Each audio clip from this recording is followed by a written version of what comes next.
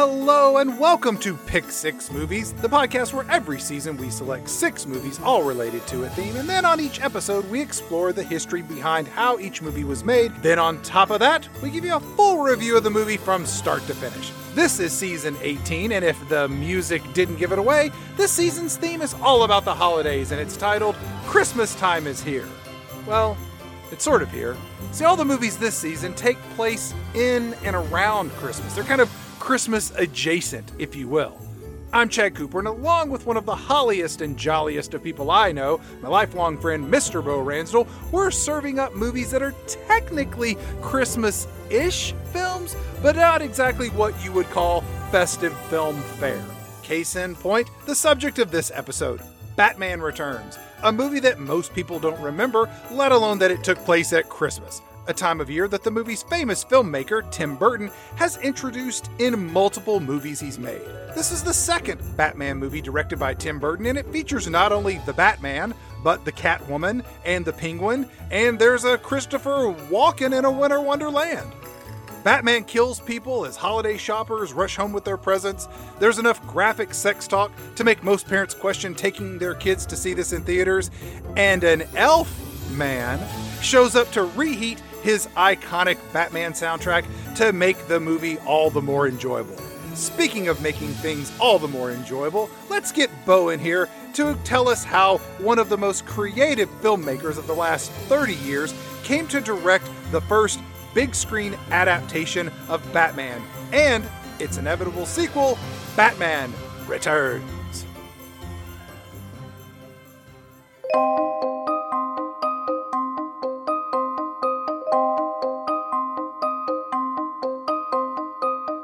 If you're a movie nerd like me, you hear the word auteur bandied about like so much yarn by a Catwoman. But what makes a director an auteur? At the risk of being cliché, Webster's defines auteur as an artist whose style and practice are distinctive. So you're telling me an auteur is an auteur just because they have a style that makes a piece of art distinctly their own. Well, that seems way less fancy than the word suggests, but then again, how many actual auteurs are left? Martin Scorsese, perhaps, whose use of rapid cuts, bold lighting, and needle drops gives his films a unique style all his own. Wes Anderson, for sure, who seems to make movies that exist in some soft and nostalgic world, not quite our own, but entirely familiar. Steven Spielberg at one time, though his later work has less of the soft-focused magic of those original Amblin classics. Quentin Tarantino is one of the last great auteurs, employing very specific dialogue and an eye for emulating the styles of other masters in a way that feels very much his own. The Coen brothers certainly have a vibe that is unmatched by other creators, but it's a dying breed. In a world where indie directors of note are snatched up by the big studios to helm the latest blockbuster, there is little room left in the multiplex for a movie that's perhaps off the beaten path. Robert Eggers, who delivered an astounding 1-2 punch with The Witch and The Lighthouse, is a modern auteur, but his work is more obscure than a Scorsese or a Tarantino. It's hard in this cynical age of cinematic profiteering for an artist to be an artist.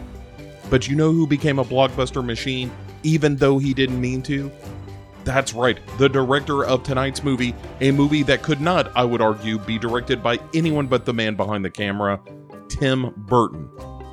We've been in Burtonland before with 2001's Planet of the Apes, see Season 8, Episode 2 for that, one of the least Burton-esque of his movies, I would argue. But let's dig into this guy with a bit more of a discerning eye and see what makes Burton an auteur, at least for much of his career.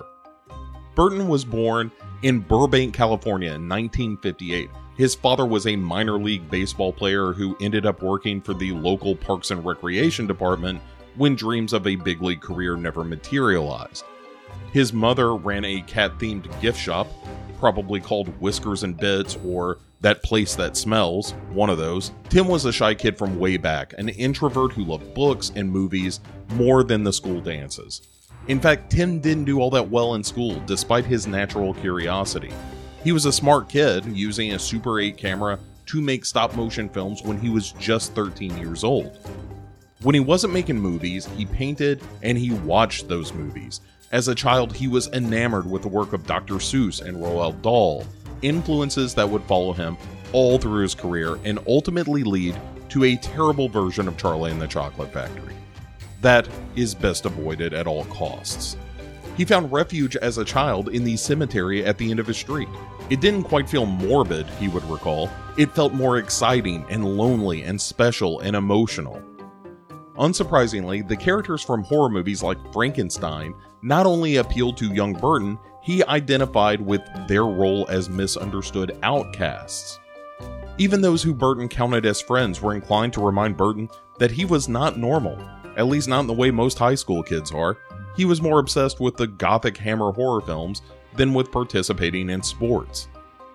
Unlike many of his peers, Burton could talk with passion about German expressionists and their use of shadow rather than what might be happening around the school. One teacher Burton recalled nurturing him, allowing him to be weird in a world that pressured the young man to conform. Doris Adams said of her student later, quote, "He was very quiet, but he drew the most wonderful, fanciful figures you could ever imagine. Instead of getting in trouble, he would just take his pen and be lost in his drawings." And after high school, Tim Burton attended the California Institute of the Arts, where he dove into more character design and animation, and made the shorts King and Octopus and Stalk of the Celery Monster. It was the latter that drew the interest of Walt Disney Studios' animation division, and Burton was offered an apprenticeship with Walt Disney Studios. He worked on The Fox and the Hound and The Black Cauldron and Tron, all as storyboard or graphic artists, but his work was never really seen on screen. While at Disney, Burton found a friend in Rick Heinrichs, who also worked at Disney and had done effects for The Watcher in the Woods, among other films. Heinrichs produced Burton's next short called Vincent, all about a boy who imagines he is the legendary horror actor Vincent Price. Price himself lent his melodious voice to the short, which would establish a working relationship with Tim Burton that would last until Price's death.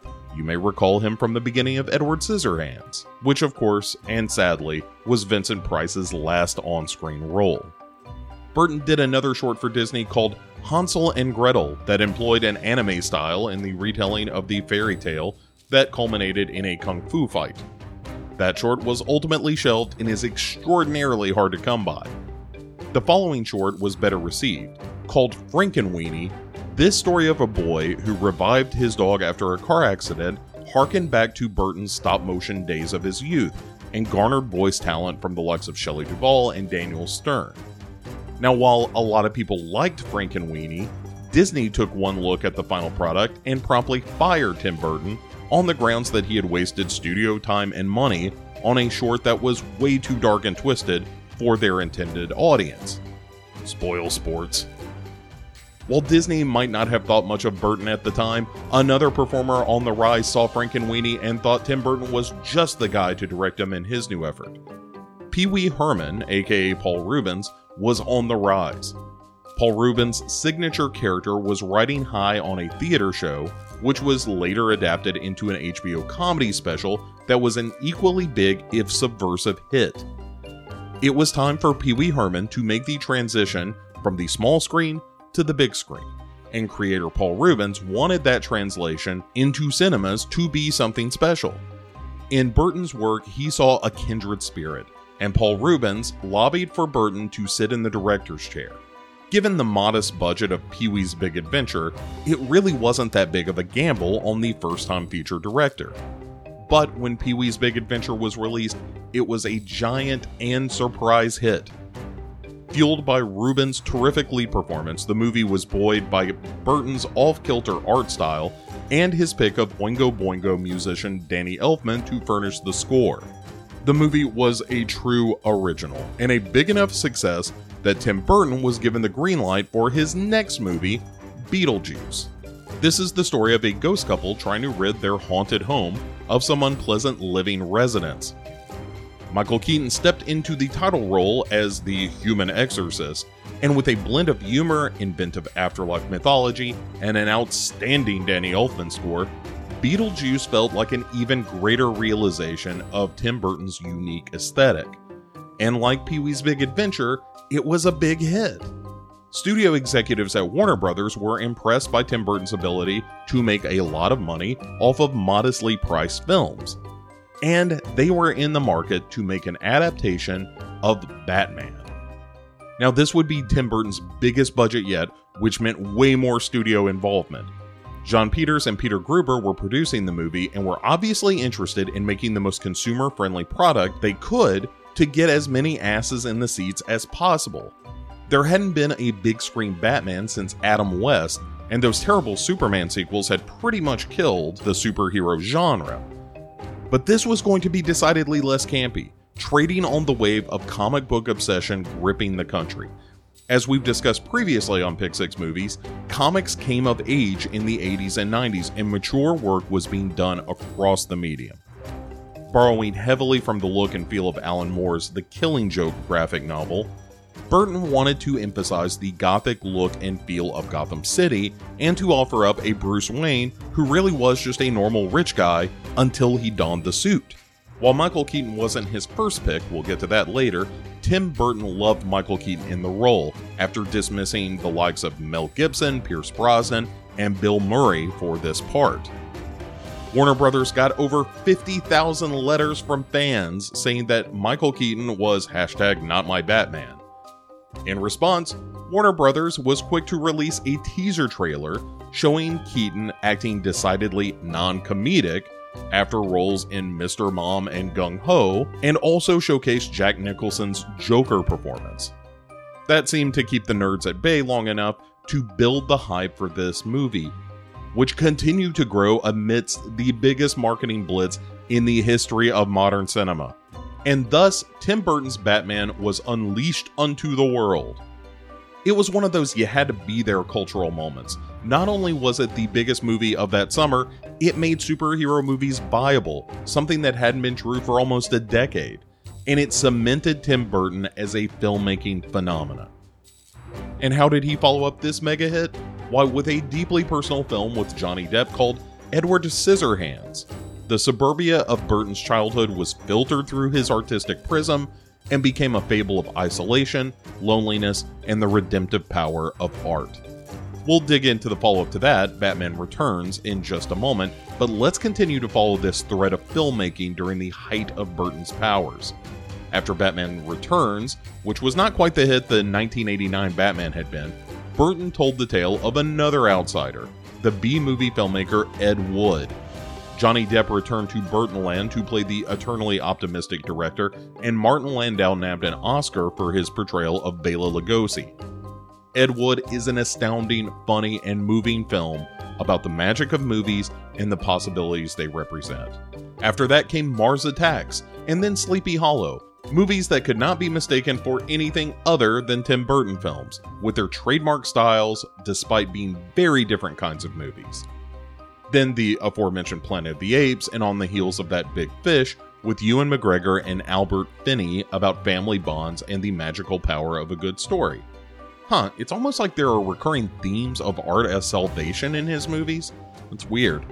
After that came twin disappointments with Charlie and the Chocolate Factory and The Corpse Bride, the latter of which led Burton back to his stop-motion roots, but disappointed when compared to movies he'd produced, like The Nightmare Before Christmas and James and the Giant Peach, both of which left the directing up to the marvelous Henry Selick. Then came Sweeney Todd, which I would argue is the last of the great Burton films, with a vicious sense of humor and a terrific art style that reminded viewers of the best of Burton's gothic work. Then the big-budget stinker Alice in Wonderland, which made lots of money but left audiences and critics in the doldrums, while his more modest adaptation of Dark Shadows was just plain bad. He remade his own Frankenweenie into a feature film, and then returned to the writers of Ed Wood for another mostly true tale of art fraud called Big Eyes, which was better received than most recent efforts. And then came Miss Peregrine's Home for Peculiar Children, a very Burton-esque tale of a school for oddly talented youngsters, and then Dumbo, another Disney adaptation that felt more mechanical than inspired. Now in his mid-60s, it's not unusual for a visionary director to have lost a step or two, but now and again he manages to create something only Tim Burton could make. Perhaps his upcoming imagining of the Addams Family character, Wednesday, a limited series on Netflix, will remind us why we all got so excited about Tim Burton in the first place. And there are rumors of a Beetlejuice sequel. That sounds less promising, but only time will tell. And so let's circle back to the subject of this episode. The much anticipated follow-up to Tim Burton's 1989 blockbuster, Batman. At first, Tim Burton wanted nothing to do with a sequel to his interpretation of Batman, stating only a truly interesting idea could woo him back into the director's chair. As happens with these types of films, a sequel was in development about the same time the opening weekend's box office returns were known, and a script was started by Sam Hamm, who penned the original Batman 1989 script. Bob Kane, one of the creators of Batman alongside Bill Finger, was listed as a consultant as Hamm worked out a tale of Catwoman and Penguin on the search for treasure in Gotham City. Warner Brothers didn't want to ruin a good thing by risking a new director who could potentially screw up the Batman cash cow, so they made a deal for Tim Burton to return that embodies the dream of every director. Burton would have complete creative control over the film, from casting to script to editing. And it turned out that was enough to get Tim Burton back. Only he wasn't knocked out by Sam Hamm's script, so he brought in Daniel Waters, who had recently scored big with the black comedy Heathers. Waters went to work repurposing the original script, inserting a new character named Max Schreck, an obvious tip of the hat to F.W. Murnau's Nosferatu, a German expressionist classic of the silent film era.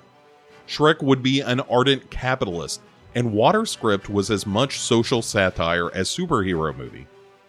Quote, "I wanted to show that the true villains of our world don't necessarily wear costumes," he said, and the additional flair of the Penguin running for mayor was a direct reference to a pair of episodes of the Batman series from the 1960s where the exact same thing had happened. Wesley Strick, writer of the Cape Fear remake and Arachnophobia, among others, also did an uncredited pass on the script, further defining Penguin's overall plot and background, and inserting the rather biblical final stroke of having Penguin attempt to murder the first sons of Gotham. There was also a subplot involving Batman's sidekick Robin, but that was excised on account of Daniel Waters not caring for Robin much as a character and feeling that the film had enough happening without a plucky pal. Michael Keaton was on board for reprising the role of Bruce Wayne in his superhero alter ego. Danny DeVito was plucked for the Penguin, and Catwoman was naturally going to be played by Annette Bening. Yep, hot on the heels of her turn in The Grifters, Annette Bening was Burton's first pick for the villainous feline. But Annette Bening got pregnant, which would have stretched the latex catsuit to shocking proportions, so a hunt was underway for a replacement.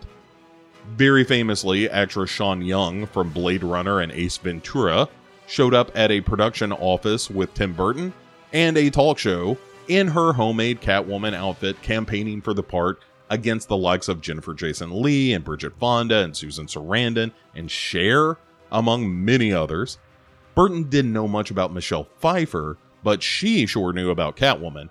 Michelle Pfeiffer was obsessed with the character for years before a Batman film existed, and when the role came up after Annette Bening was forced to leave, she agreed to do it before she ever finished the script. When Tim Burton met her, he agreed after that first meeting that Pfeiffer was perfect for the part, and the new Catwoman underwent months of training in kickboxing and the use of the whip. And then there was the suit. The Catwoman suit was a thin latex, which kept Michelle Pfeiffer chilled along with the actual penguins used in the movie, and then it was vacuum sealed to her body. The mask would occasionally choke her, and early versions had no way for her to, do bathroom business. Danny DeVito's penguin outfit was equally hard to apply, with the actor in a makeup chair for about 4.5 hours for some of the shoot, which was then streamlined to about 3 hours in a chair for every day of shooting. The trademark black drool was all DeVito's idea, which Burton of course signed off on, but DeVito had his spin on the character and went method with it, talking in his penguin voice even when the cameras weren't rolling. Co-star Christopher Walken said, "I saw Danny after the movie, never during production." Speaking of our old pal Christopher Walken, he was Burton's first pick for Batman in the early days of '89's Batman casting.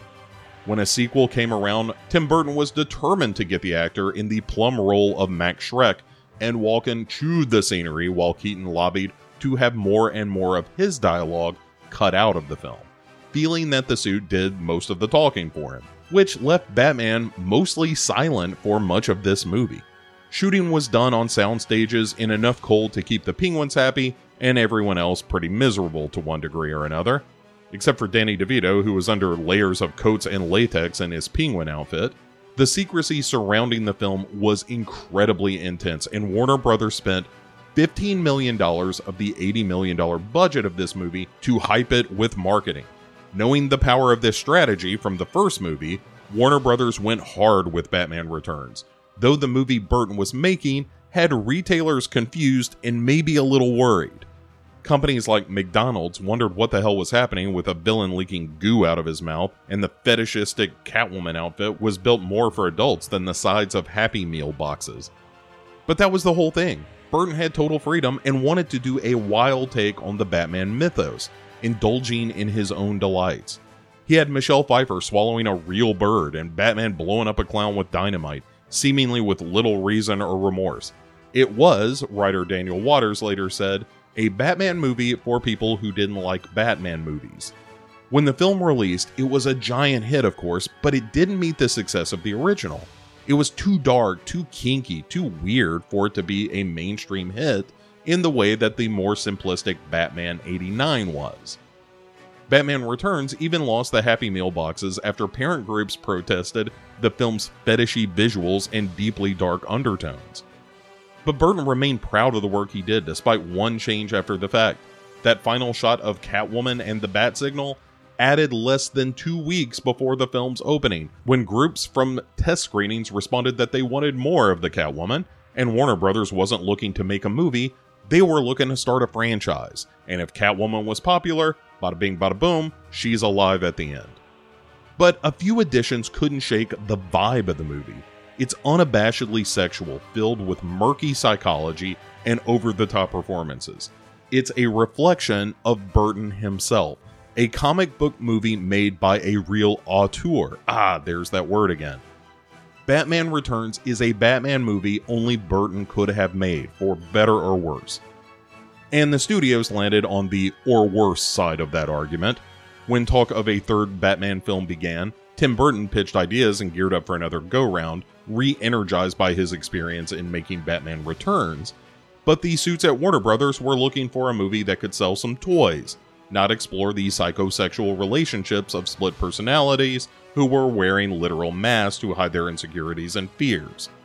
It was quickly clear in his meetings that the studio wanted someone other than Tim Burton to take over the franchise, and the less grim Joel Schumacher was tapped to lead the franchise in its campier, more kid-friendly direction, while Tim Burton was relegated to producer in name only.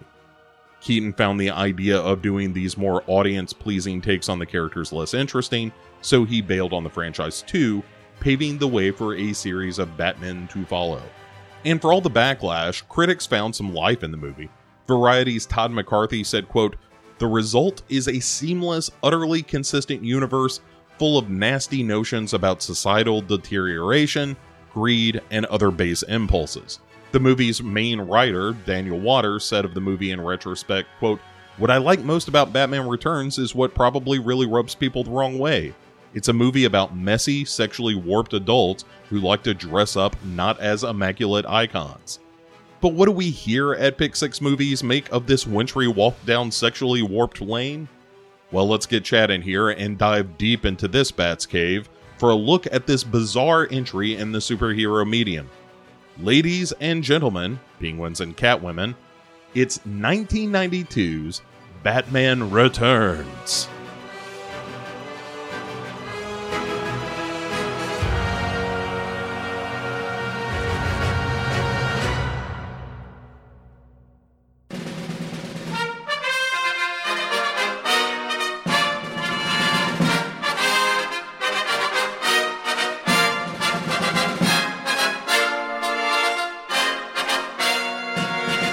And welcome everyone to yet another episode of Pick 6 Movies. My name is Bo, and I am joined, as usual, by the Catwoman to my penguin. Meow.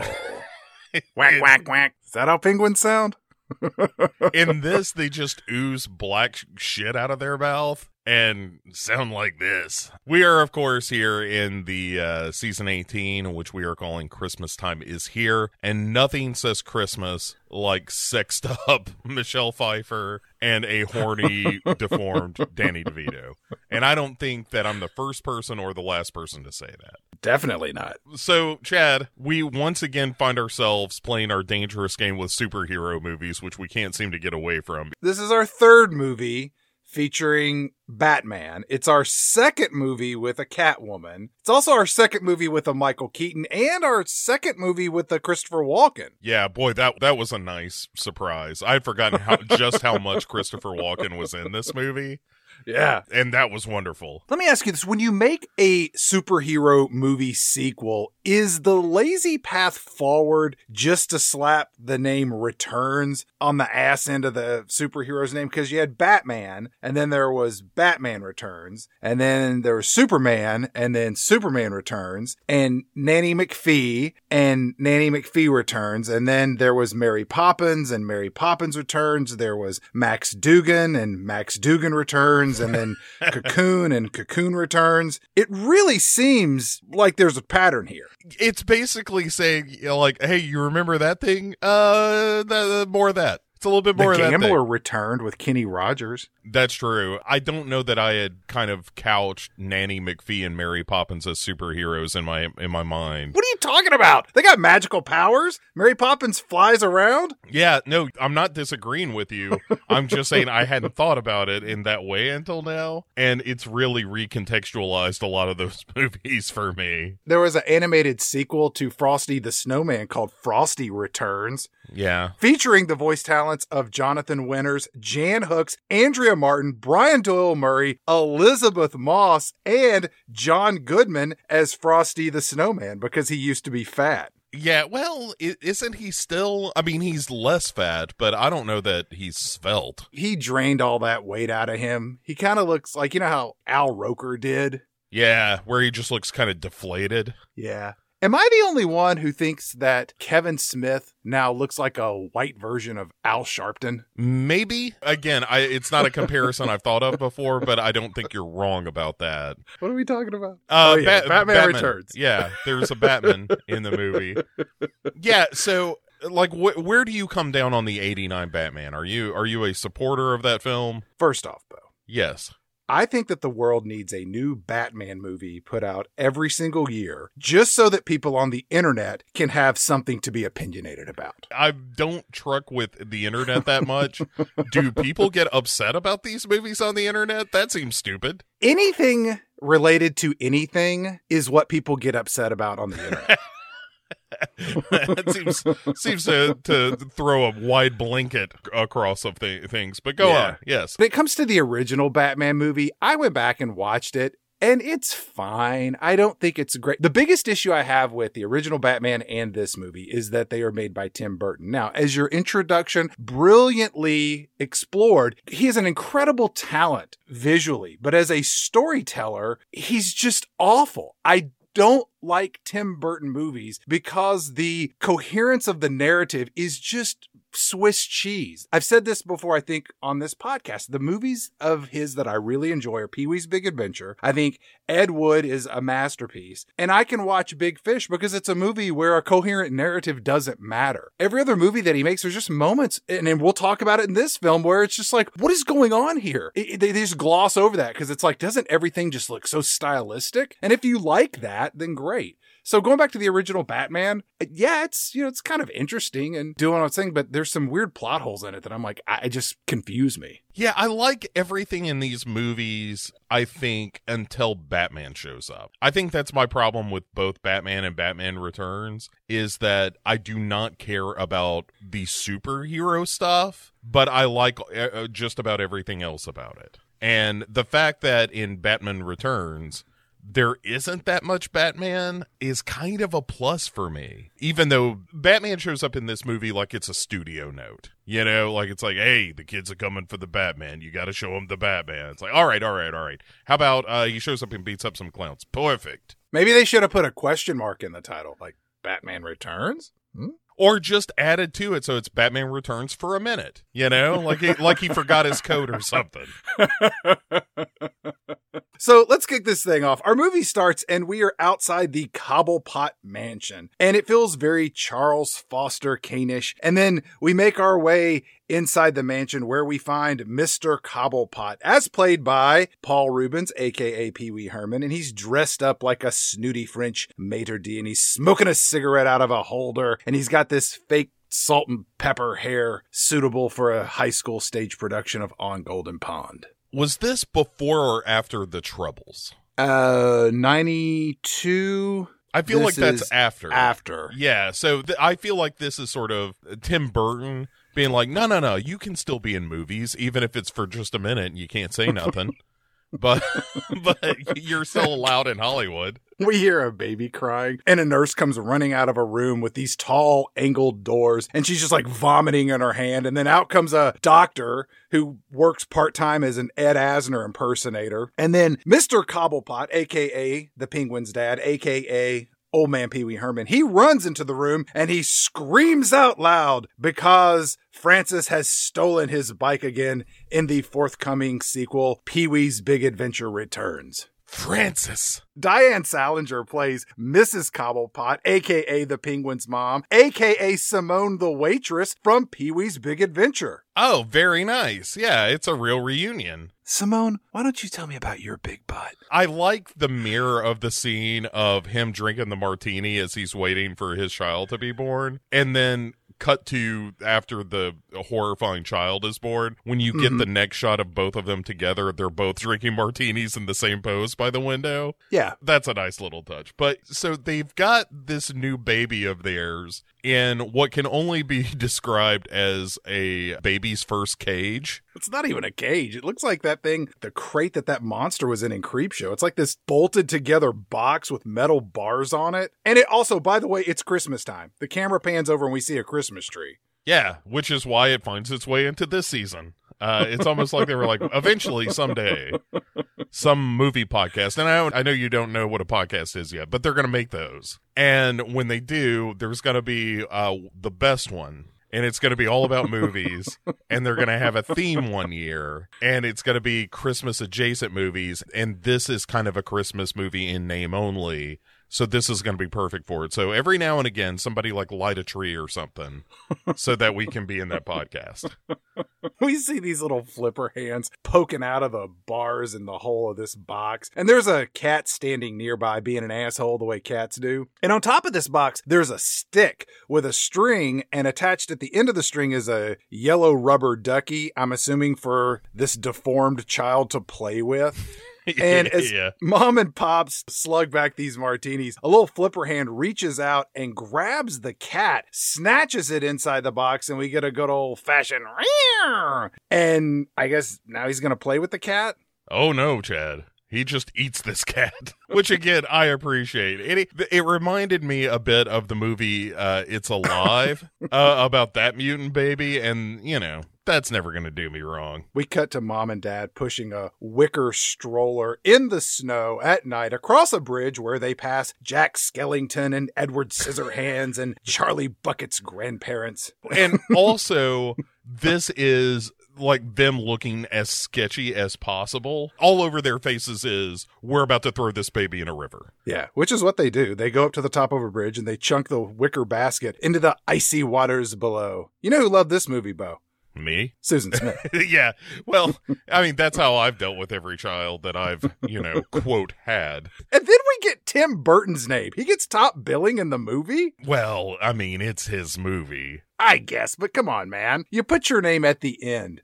And directed by. We know you did this. Look, there is absolutely no question. Like you said, you start off in Nightmare Before Christmas land and end up in like Tim Burton's Wet Dream. Well, then it's followed by Michael Keaton, Danny DeVito, Michelle Pfeiffer, then Christopher Walken, and finally it says Batman Returns. Question mark. As we get the music from Scrooged, which I really like, Danny Elfman, and just like, hey, remember that music where all the choir is chanting all creepy like, and it sounds yeah, it's that is the score for the front end of this movie, which I mean, again, no complaints here. And they waste about 2 or 3 minutes of your life with a bunch of unnecessary wicker basket floating with the opening credits. And finally, this little basket stops and it bumps into an ice floe or a ledge or a service truck ramp. I don't know what it is. And I was thinking, are we in the city sewers? Because when this thing stops, there's a group of penguins hanging out. And I'm like, so they're going to raise this baby? Does Gotham have a penguins in the sewer problem? I've heard of alligators in the sewers, but penguins? That's a new one, bro. Well, a little girl got a baby penguin at a penguin farm and flushed it. Her father flushed it down the toilet while she was at school. And bada bing, bada boom, you got a sewer full of penguins. But yeah, the other explanation, and this is the legit explanation for this, by the way, is that they had the Gotham Zoo. And they had, like, you know, this Arctic world place that we'll see a model of in a minute. Right. But they had a penguin exhibit there. And when it came time to shut the zoo down, they were just like, how about we put them penguins in the sewers? And they were like, oh, yeah, I guess. But wait, so Arctic World is connected to the sewers? Well, I mean, of course it is. All right, so at this point, when they chunk the baby in the water, the zoo is shut down, right? It's gone defunct, right? Yes. Okay, because we now get a title card that says Gotham City, 33 years later. So over 3 decades, they never put any money back into the Gotham Zoo? No. Like, look, there was a big downturn in real estate, especially after the Joker showed up and murdered a bunch of people. You can buy real estate in Gotham for a song. I guess so. Because there's about a 12% chance at any point that you're going to be the victim of supervillainy. All right, so we've flashed forward 33 years now, and it's winter, and it is also Christmas time again. And there's a newspaper barking out, extra, extra, grotesque penguin man sighting, read all about it. Disgusting fat man with flipper hands who's coming to get your children. Hide your wives, hide your kids, grab your copy of the latest edition of the Gotham Herald. Yeah, and Alfred, our faithful butler Alfred, is out buying Christmas presents. And that newsie is like, how about you, old man? You want to read a newspaper about crazy mutants in the sewers? And he's like, you know, I find that most of the trash that you're peddling is occasionally a diversion, but most of the time it's a waste of time. So, I'll take that as a no. Extra, extra. Who wants to read trash and diversions? The camera pans over, Bo, and we see the most embarrassingly attended Christmas tree lighting ceremony that I've ever had the misfortune to witness. This tree stands all stately and high in the air, but the number of people watching this is equal to a potential suicide jumper. Yeah. I mean, it's like 20 people. Right, but look, if you were a resident of Gotham City, and we're like, hey, we're going to get a bunch of people together in one place, I would be like, fuck no, I'm not going to that. That's the perfect place for a supervillain to strike. Were you not watching all the Joker stuff that happened 2 years ago? When they had the parade? You idiot! Right, it's like COVID now. Like, if you were like, hey, do you want to go to a Christmas tree lighting? I'd be like, no! That sounds like a vector for disease. This ice princess, who's this blonde-haired beauty queen, she comes out, and the mayor's there, and she drops her coat to reveal this silver and black Santa baby outfit. She hits the plunger, the tree lights up, about 8 or 10 people clap. And then we hear, we wish you a Merry Christmas. And then we cut to see 2 flipper hands grabbing the bars that lead to the sewers. Yeah, look, I just want to see what they're doing. Alfred walks over and he steps over the sewer grate and the hands disappear. And then Alfred turns and looks back with this air of something is up. Because Alfred's the closest thing we have to a detective in this movie. It's certainly not Batman. No, despite the fact that the character originated from Detective Comics, the Batman in this movie is not what you would call a master detective.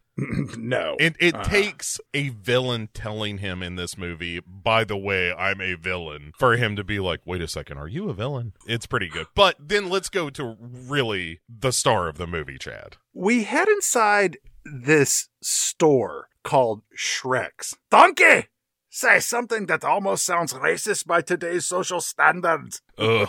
I thought Shrek's was a toy store at first. It's like a Macy's. It's kind of everything.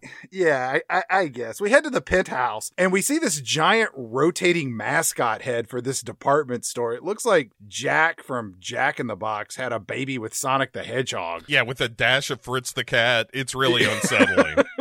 We head inside the penthouse boardroom, where we meet the real star of our movie, Max Schreck, as played by Christopher Walken. And I'm just calling him Christopher Walken for the rest of this conversation. Sure. Max Schreck is a great name for the character. Again, it's a nod to one of the great silent films, and Max Schreck is a terrific actor, blah, blah, blah. But Christopher Walken is totally Christopher Walkening it up in this movie. Yeah. Which I love. In this movie, he kind of looks like that scientist that created the robot chicken. He's got this wild mane of silver hair. He looks like what I imagine Doc Brown looked like in the early 40s. It's very Doc Brown. Great Scott invented a car that travels back in time. It's wonderful. He is the villain of this movie up until Penguin shows up, essentially. I disagree. I think he's the villain in the whole movie. Well, until yes. he disappears and then kind of shows up. Anyway, we'll get to it. They're having a meeting where the mayor and a bunch of flunkies are sitting around a table discussing the Gotham power problem. And the thing is that Christopher Walken wants to build this giant new power plant. I almost feel vulgar in this Yuletide context to talk about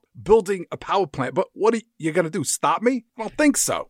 He has this great line. And again, this is just pure Christopher Walken. It's like, this is the undiluted Christopher Walken that you get direct from the distributor. Like, it hasn't been stomped on yet or anything, or there's no baby laxative in this Christopher Walken. It's just the good shit. Like, if you shot up with it, it would just kill you right away. I think his direction was just bigger, more of that. Whatever it is that you do that times 3. The whole deal is he wants to build this power plant, and the mayor's like, we've got a power surplus. Building a power plant sounds like the stupidest thing ever. And he's like, Mr. Mayor, I look out the window. I see all these Christmas lights flickering. Not enough power. Frankly, I cringe, Mr. Mayor. And you're like, oh, give me more of all of this. You say we don't need a power plant. What do you egghead scientists know? Gotham's growing, baby. It's on the move. Last year, Gotham grew 1%. It's not growth. That's just swelling. Everything he does in this movie is the best. All this time, Selina Kyle, a.k.a. Catwoman, as played by Michelle Pfeiffer, she's hunched over, walking around, filling up coffee cups of all the male power players in this room. Michelle Pfeiffer is a lot of fun in this movie. Hell, most of the actors and actresses in this movie are having fun because it is a comic book movie about a man dressed up like a bat doing battle with a weird little flipper hand guy and a woman in a leather S&M outfit cracking a whip to get people's attention. I mean, all of that sounds good on paper. The people that they cast in this movie are really good performers. Just, they give it 100%. There's just some flaws that I'll touch on later. Yeah. The mayor looks at Christopher Walken and says, look, Christopher Walken, if you want permits to build this power plant that we don't need, you're going to have to go through the usual channels. And Selina Kyle, a.k.a. Catwoman, she chimes in, I've got a question or a suggestion, something. And all of the heads in this room swivel in her direction, which, let's be honest, Bo, it's a little unorthodox that none of the men in this boardroom aren't grabbing her ass or making kissy noises or encouraging her to twirl around to see what's under that skirt. Christopher Walken gives it his best because he says, sorry, we haven't properly housebroken Mrs. Kyle. She makes a hell of a cup of coffee. Well, someone had to break the misogynistic ice in the room, and who better to do that than Christopher Walken? Dude, this is secretly one of my favorite characters in this movie. In walks Christopher Walken's shitty kid Chip, who is low-key doing a Christopher Walken impression in this movie, which I really love. And he's like, hey, Dad, I'm here to be with you here on this holiday. And he's like, look, everyone, it's Chip. It's my kid. let's break up this meeting. It's time to bring joy to the masses. And so all of these dudes head out for the Christmas tree lighting or whatever the fuck, leaving behind Michelle Pfeiffer, who is giving herself a real stupid. Why did you say suggestion instead of question? Oh, stupid. You're just the worst. She calls herself, you're a stupid corn dog. That's pretty good.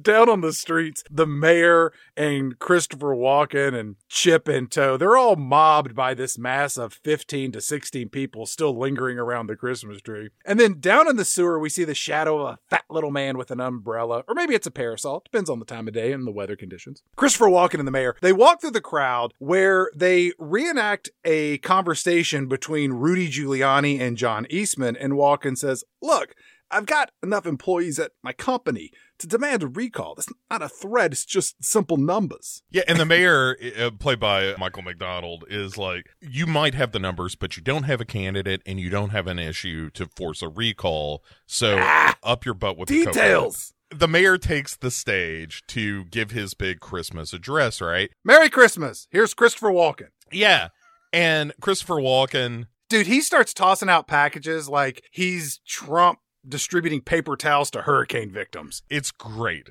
And so he climbs behind this podium, and he's about to give a speech, and he reaches into his pocket and realizes the speech is not there, just as upstairs, Michelle Pfeiffer is going through this checklist of like, did I remember everything? Let's see. I got the coffee made, and then I wore something that could degrade me, and then... I said something stupid, then I cleaned up the coffee.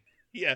And then she's like, oh my God, the speech. While all of this is going on, it's happening in front of a wall that has all of these Photoshop pictures of Christopher Walken with celebrities. Among them are included Christopher Walken with Sammy Davis Jr., Arnold Schwarzenegger, and Elvis. I couldn't identify the other ones, but I'm sure that there's some real humdingers in there. Yeah, I think one is like Che Guevara. Adolf Hitler, based on some of his comments later in the movie. Yeah, some... Goebbels, yeah. And so Christopher Walken is now forced to improvise. And the way he does so, the mayor has introduced him as like Gotham's own Santa Claus. So what he says, again, turning the Christopher Walken to 13 in this movie, he goes, Santa Claus, afraid not. I'm just a poor schmo who got lucky. I only wish I could hand out more than expensive baubles. I wish I could hand out world peace in a big bow. He does tell his son, Chip, when I get back upstairs, remind me to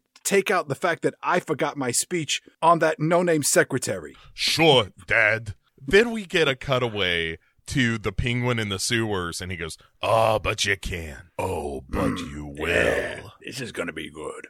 Then this giant present starts wheeling out from one of the alleyways, and the mayor's like, that's a pretty good trick, Christopher Walken. He's like, that one's not mine. I've said that to a number of women over the years, not mine. Then this package explodes with a bunch of clowns and guys on motorcycles with big bobble skull masks on. They're fire breathers, stilt walkers. Mr. Vargas from Fast Times at Ridgemont High shows up with a monkey and an organ grinder. Well, it's a Gatling gun posing as an organ grinder. It's total chaos, Bo. A big muscle man picks up a sled and beats a street Santa with it. Yeah, it's pretty good. Yeah. Selena Kyle comes running downstairs and sees all the chaos. She gets scared and she tosses the speech into the air, which who cares at this point? Cops show up finally, and in the patrol car is Commissioner Gordon, as played by Pat Hingle. Welcome back to the show, Mr. Hingle. We haven't seen him since we left the Dixie Boy truck stop in Maximum Overdrive, Season 9, Episode 5 of this very podcast. Commissioner Gordon, not wanting to incur any lawsuits due to negligent police work and law enforcement, he says, "What are you doing? Fire up the bat signal!"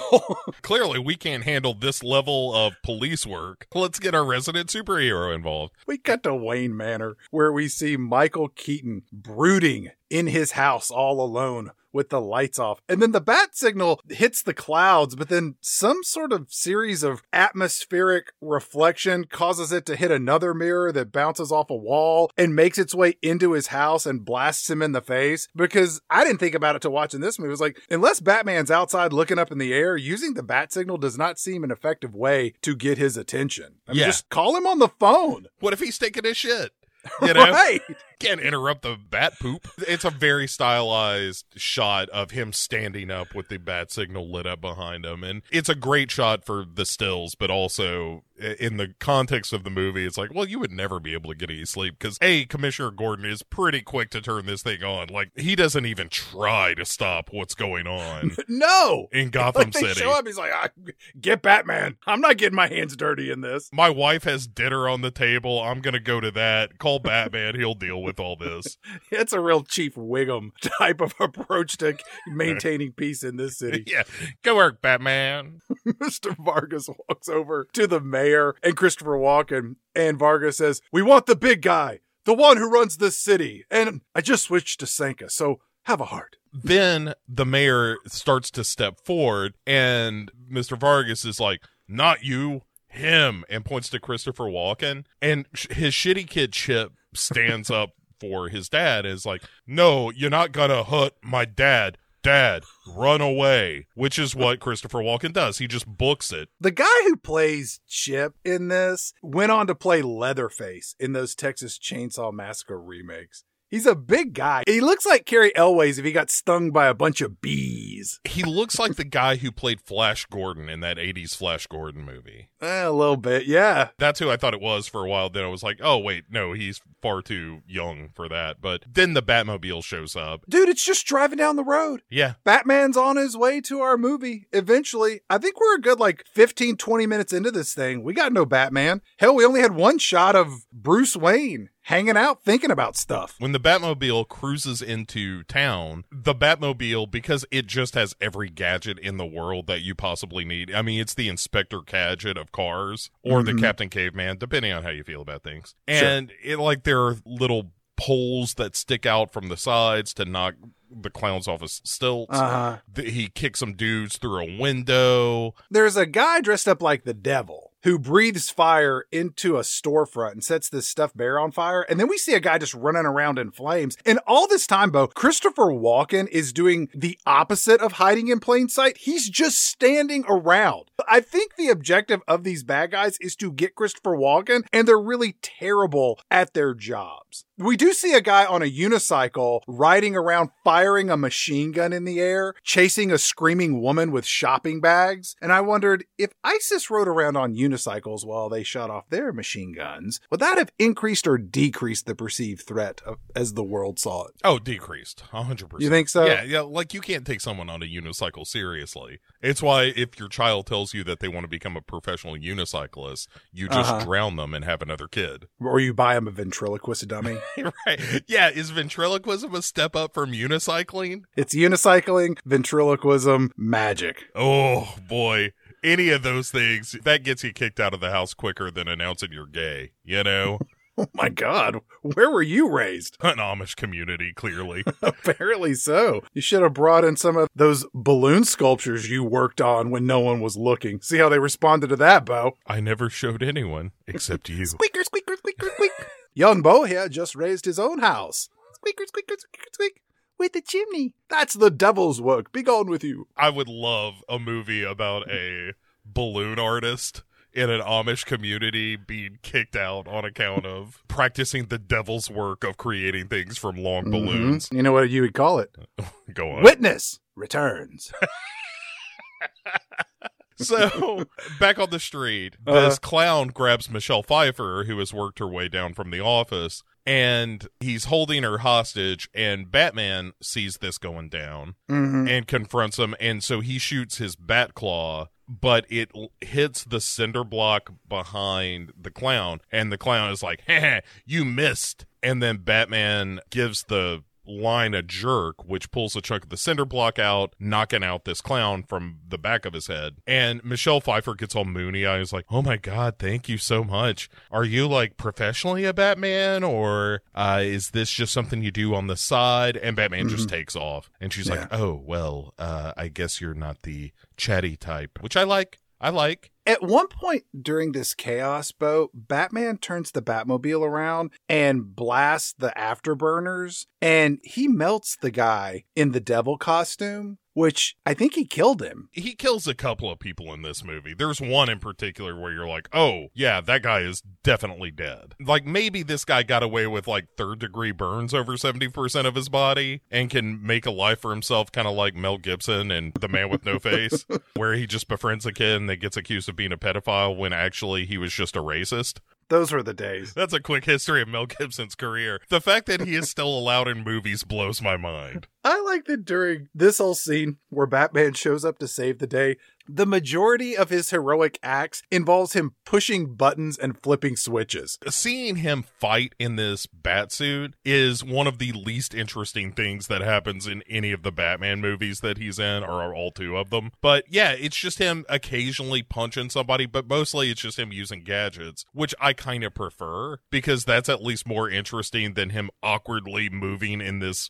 suit that allows him to tilt his head in a 5-degree angle one way or another. After Batman clocks this guy in the head with the cinder block and he gets into the Batmobile and drives off, all of the chaos has just stopped, Bo. He essentially knocked over 2 stilt walkers. He melted the guy in the devil costume. He clotheslined a couple of dudes on motorcycles with different extensions on the Batmobile. And he knocked out this one clown, and that's it. Yeah. We're done and done. Everybody takes off. Selena Kyle does reach down and grab the taser that the clown was gonna, get her with. And she picks it up and gives it a buzz. And then she reaches down and pulls down the clown's pants, and she just shocks his taint and balls for a half hour. Yeah, she digs it, as does Tim Burton, apparently. That's in the director's cut that I wish existed. Oh! People just walking by. What does that smell? Get out of here. Smells like a hot dogs on a roller at a convenience store. It smells like stupid corn dogs. So after all of this violence has passed, other than the shocking of the testicles, the commissioner finds Batman and is like, "Oh, thanks, Batman, for saving the day." Then everybody's like, "Yeah, everybody's just fine. We saved everyone." Hey, where's Christopher Walken again? He's heading down some alleyway and he steps on top of a sewer grate, which is a trap door, and he just disappears into the sewers below. And this is where we get this sweeping camera over the model of the Arctic Land Zoo, which I dig. I like a good model, and this is a good one. Mm-hmm. And Christopher Walken ends up in the penguin's lair. Right. We're in Arctic world at the zoo, right? We're not in the sewers. Yeah, 6 of one, half dozen of the other. I think it's all connected. This is the opposite of everything Finding Nemo told me. Well, Finding Nemo lied about a lot of things. Namely that, you can live your dreams and live a happy life. A lot of falsehoods pitched in Finding Nemo. But Christopher Walken is at this dinner table of freaks with all of them huddled around the end of the table. He's on the other end. There are a bunch of penguins wandering around. It's a bunch of the circus folk that didn't end up getting clotheslined by Batman. Or burned alive. There's a fat clown and there's a skinny clown there. The skinny clown in this movie is played by Doug Jones, who was the amphibian man in The Shape of Water, which was a movie about a mute female janitor that has sex with a fish monster. That's a good movie. And he's also the amphibian man in the Hellboy movies. And he's probably played amphibian men in other films and television as well. Doug Jones is secretly in every movie you've ever seen. I thought you were going to say he's secretly an amphibian man. No, well, that's true too. But he's such a thin guy, but he's also a pretty good actor. So if you need to pile a bunch of makeup on somebody and have them give a performance, it's Doug Jones that you get. Quick side note on where we are in this movie with all these penguins running around. You ever been to a penguin enclosure before? Yeah. It's the most rank smelling place you will ever visit. It smells like fermenting durian fruit inside of a porta potty at the county fair. I mean, it's disgusting. Well, it's because penguins don't have any reservation about where they piss and shit. Well, I don't either, but my house doesn't smell like that. Well, you've got a good cleanup crew. Does it? I don't know yet. I haven't been to the new one. I can tell you how the old one smelled. Kind of like penguins. Well, they condemned the old one. They made me leave. I think that might be a clue. On an upside, TLC called me and offered me a series. Oh, that is nice. That means either your house is a disaster or haunted. One of the two. They told me if I could hit 600 LBs, they would sign me for 3 seasons. Oh, that is good. Tell them to give me a ring. They said if I married a little person, they'd make it 4. TLC is just essentially the freak show of television networks. Yeah, it's one step down from the History Channel, which ain't real good, and neither of them are about history or learning at this point. Which is how they began. They began with noble intentions. But then nobody wanted to watch that shit. Right, nobody wants to improve themselves, Chad. What they want to do is they want to watch a freak show. Well, the way they improve themselves is by making themselves feel better by looking at people that they perceive as being worse off than they are. Yeah, watching those like My 600-Pound Life shows are just like, yep, I can still get out of bed. I got one over on that son of a bitch. I can mostly wipe myself without a stick. Look at this loser.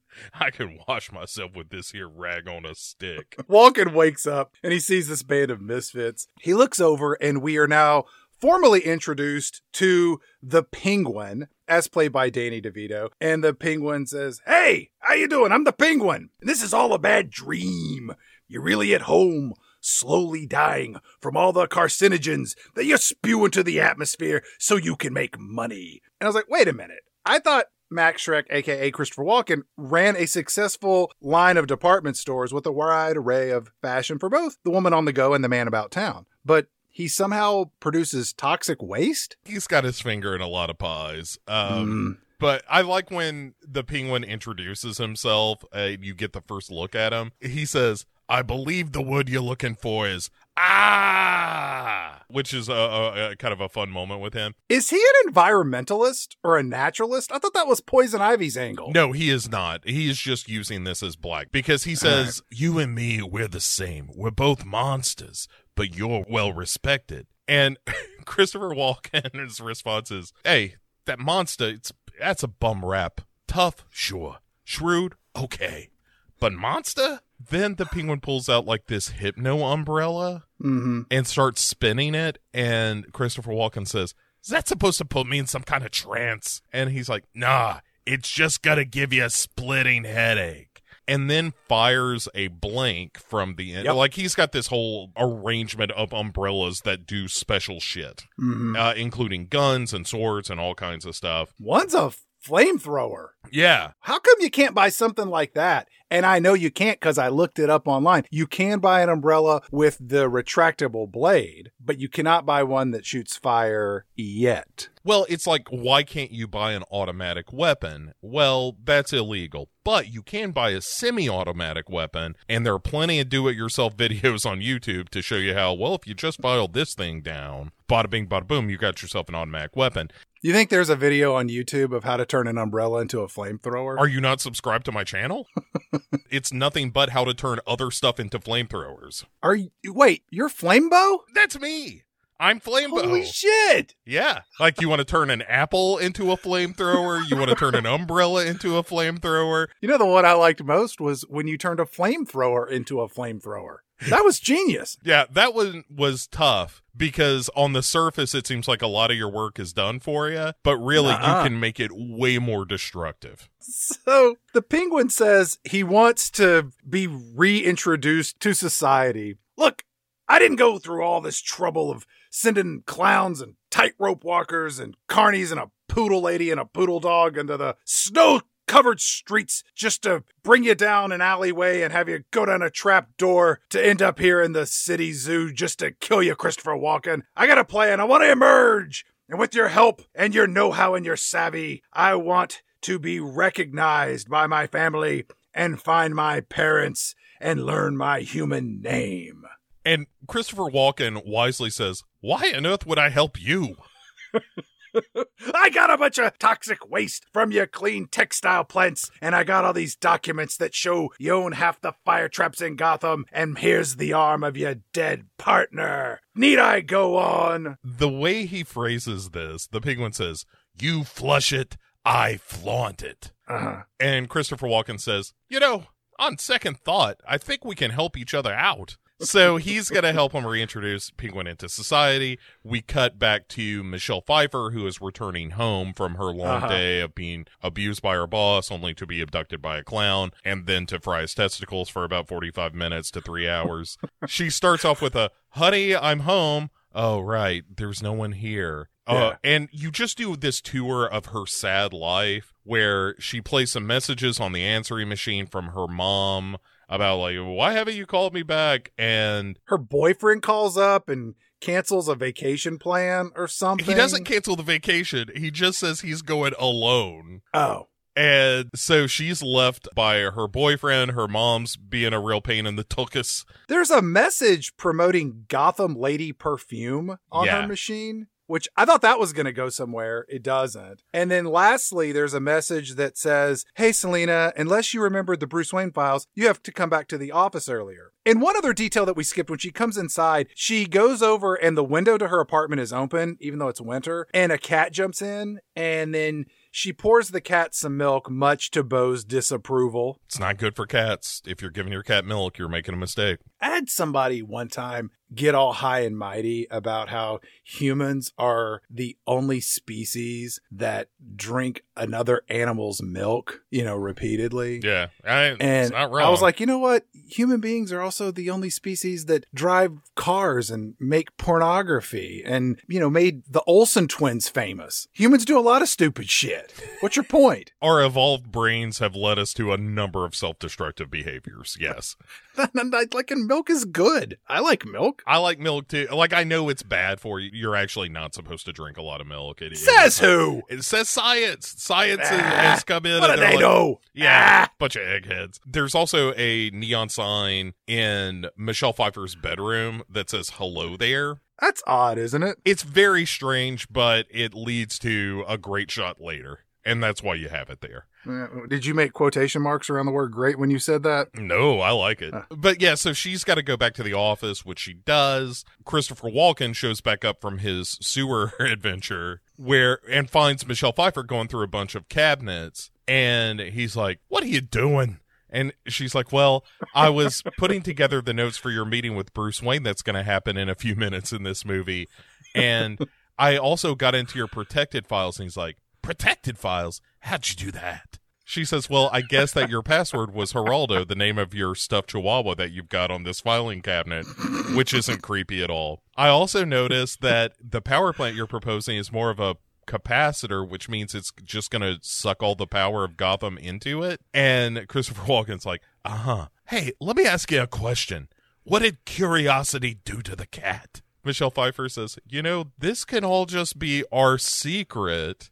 Listen, I'm going to back you up to this window. Go ahead. You can intimidate me. You can bully me. It's not like you can kill me." Actually, it's a lot like that." He leans in and kind of gives it this lunging laugh. And then Selina starts laughing uncomfortably a bit. And she says, "For a second there, you frightened me." And then just Christopher Walken pushes her through a window where she falls 15 to 20 stories, ripping through multiple awnings and crashes to the ground below, where she is immediately killed by gravity. And then a bunch of cats come out and start to eat her corpse. And this is the sad truth of things. If you are a cat owner and you die, cats will immediately start eating your soft tissue. So you're welcome for that image. I want to pause for a moment. Christopher Walken has an evil plan to build some sort of facility that stores power that one assumes could be used later. Like, if you have a surplus of power, is that a bad thing? He's not like sucking their power to sell at a profit or to sell to someone else. I think that's the idea, is that he is going to suck the power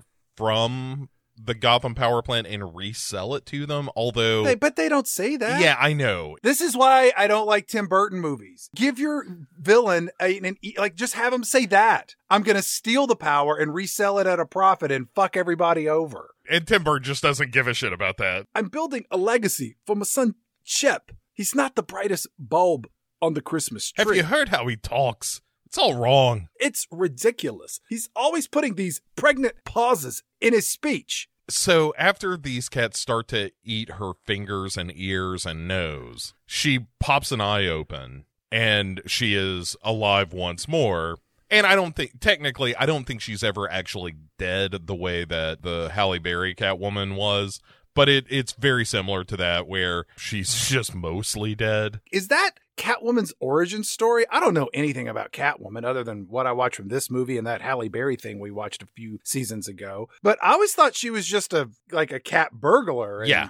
She could beat people up and do backflips and stuff. Like, she doesn't have superpowers. She's not a zombie like she is in this movie. Like, I haven't read the old school Detective Comics origins of Catwoman, but in all the modern comics, then yes, exactly. Catwoman is a burglar who tends to steal from the wealthy and uses that money to help her and her friends. The movie cuts back to her apartment, and we get a redo of the scene we just saw where she returns home from her apartment, but this time she's in a catatonic, pun intended, state. And she says, "Honey, I'm home. Oh, I forgot, I'm not married." And she pours Cat for the milk, much to Beau's disapproval, and then she guzzles the carton of milk. She hits the answering machine again. Now, keep in mind, this is like, what, a few hours since the previous time she hit the answering machine? And there's a whole nother slew of messages from her mom. She should call her mom. Something might be going on, like somebody might be sick or dead or in the hospital. Yeah, she doesn't care about that. She's very distanced from her family. Her mother is probably one of those crazy moms that gets juiced up on tequila and just calls you late at night. Hey, you think you're better than me because you got a job? How come you dropped out of college? I just want an answer. Whatever the answer is, I'll accept it. I just want to know why. Be nice to get a call on my birthday. Son of For a once in a while. bitch. There's a final message that is another ad for Lady Gotham perfume. And this one has a tagline that says, "One whiff of this and your boss will ask you to stay late and fuck him." And that just pushes Selina Kyle over the edge. And she just goes full no wire hangers and starts smashing her apartment up. Crams all her stuffed animals down the garbage disposal. I don't know. She grabs an iron skillet and starts smashing the walls, Yeah. which looked like fun to me. When the people show up to throw me out of this house because of the smell, I'm going to smash things up with an iron skillet before they drag me out. And it's kind of a nice touch where you see Michelle Pfeiffer basically destroying objects of innocence and using the traditional female, like you associate a woman being in the kitchen with the iron skillet and so forth. And she is using that as a cudgel to bust up her apartment. And so there's this idea of like the death of innocence and traditional female roles and that kind of thing. And every wall is painted pink, and she starts spray painting them black. Yeah. And she spray paints like the inside of a dollhouse. Yeah, it's a real death of innocence kind of moment. And She's becoming a woman. not just a woman, Chad, a Catwoman, because she grabs this latex coat that she has I think it's just a raincoat. and starts cutting it up and restitching it together. And she also, as she's walking into the bedroom, she smashes the neon sign, but we don't get a clear look at that until we see her kind of stitching the Catwoman costume together. She knocks out the O in hello, Uh, and she knocks out the T in there. yeah, so it says hell here. That's kind of like typing 80085 on a calculator and showing it to your buddies for a laugh. There is also a shot of her prior to her actually putting on the costume where she is all like manic and her hair's kind of frizzed out and stuff. And it's just like Tim Burton said to himself, how much like Helena Bonham Carter can I make Michelle Pfeiffer look? Yeah. Because she does in a lot of this movie. It's no wonder that when he met Helena Bonham Carter, he was like, we are going to get married. She stitches together this raincoat. She fits needles on the glove of the thing, like sewing needles and whatnot. And then that's where we get the outside shot of Catwoman now in her costume. And she, over the shot of the hell here neon sign and the shot through the window, she says, I don't know about you, Mr. Whiskers, but I feel so much yummier. If you were a young boy watching this movie, you had a coming of age in this moment. I think I just became a man.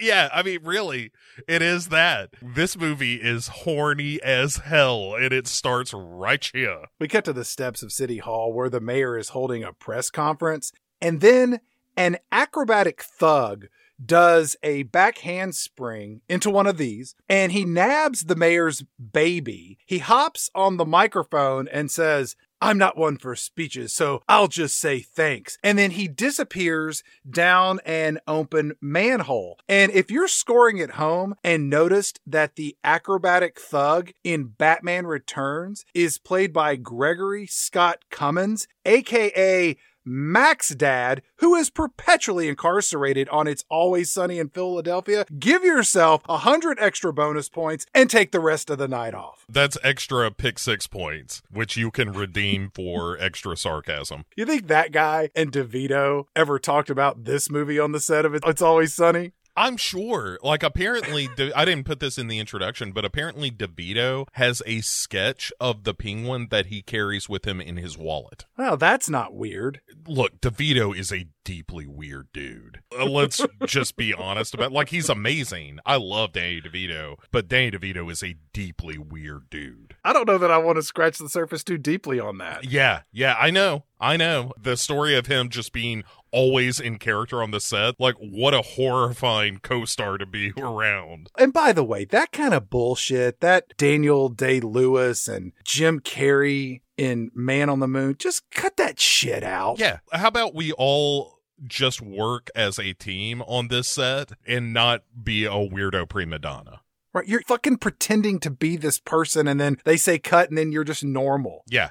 You know what? I need to get on the internet and see if somebody will have thoughts on this. This whole bullshit about like people that play the Joker and how that character gets in your head and fucks with you. Like, give me a goddamn break. I don't disagree with any of that. I think that if you descend into a level of, oh, this part is driving me crazy, it's like, well, then you need a therapist. Like, that's not how this is supposed to work. Literally, for hundreds of years, people played villains in theatrical productions and seemed to walk away from it just fine. Yeah. Like Heath Ledger, his portrayal of the Joker sent him down a dark path. Like, he was just a drug addict and he OD'd. It's a shame. He's an amazing actor and that performance as the Joker is incredible, but prescription medicine is what got him. It's not because he was so dark and played the Joker. He was addicted to pills because pills are great. Sure, they can kill you, but they're great. Yeah. But you're probably going to die. Right. Turns out we're all going to die. Also, Heath Ledger died at the right time for that legend to exist. You know, It's like when Kurt Cobain died or when Jimi Hendrix died or any number of other famous people that died kind of at the peak of their popularity where they just become icons at that point because you never got to see him old and fat and you never saw Heath Ledger doing Daddy Daycare 7 because his popularity had waned. It's just, like I said, he died at the right time. Like, it would be like if I died right after Lost After Dark, you know, when in the peak of my powers. It's just a sad fact of everybody is looking for a hero. In a weird way, that's kind of one of the things this movie is about, is that everybody's searching for a hero and they just don't exist, you know? Philip Seymour Hoffman, he didn't get that kind of love. Yeah, but he was also chubby, and you gotta be pretty. You think that actor Jesse Plemons is looking to step into Philip Seymour Hoffman's shoes? Because he got all fat. He's in that Jungle Cruise as the bad guy. Yeah, he's good, though. He's got the chop. I know. Oh, you know what he should do? He should star in the Philip Seymour Hoffman movie called Hoffman Returns. I just want to see the adaptation of the scene from Magnolia where he's calling to order all the porn mags. Oh, you do have that? Okay. Well, what about? I want to see him recreate those iconic moments from Twister where he's talking about the suck zone. Oh, yeah, that would be good. Or the iconic scenes from Sin of a Woman where he just awkwardly is dropping a dime on all of his friends. But he's not a rat. Let's get back to this. Oh, right. So Mac's dad steals the baby, goes down the manhole, and then the media is there and they all peek into the manhole and they hear down below Mac's dad say, "Wait, it's the hideous penguin man. Here, take the baby. Don't hurt me." And then the penguin emerges up from the manhole with the baby in his arms. And the mayor's so grateful. And then Christopher Walken shows up to help hold this impromptu kidnapping turned return of the penguin as a model citizen who stops children from being abducted. Yes. It hands the baby back over to the mayor, and Christopher Walken takes some pictures with him. So it's a real, hey, this guy is, despite all of his terrible features, is an unlikely hero.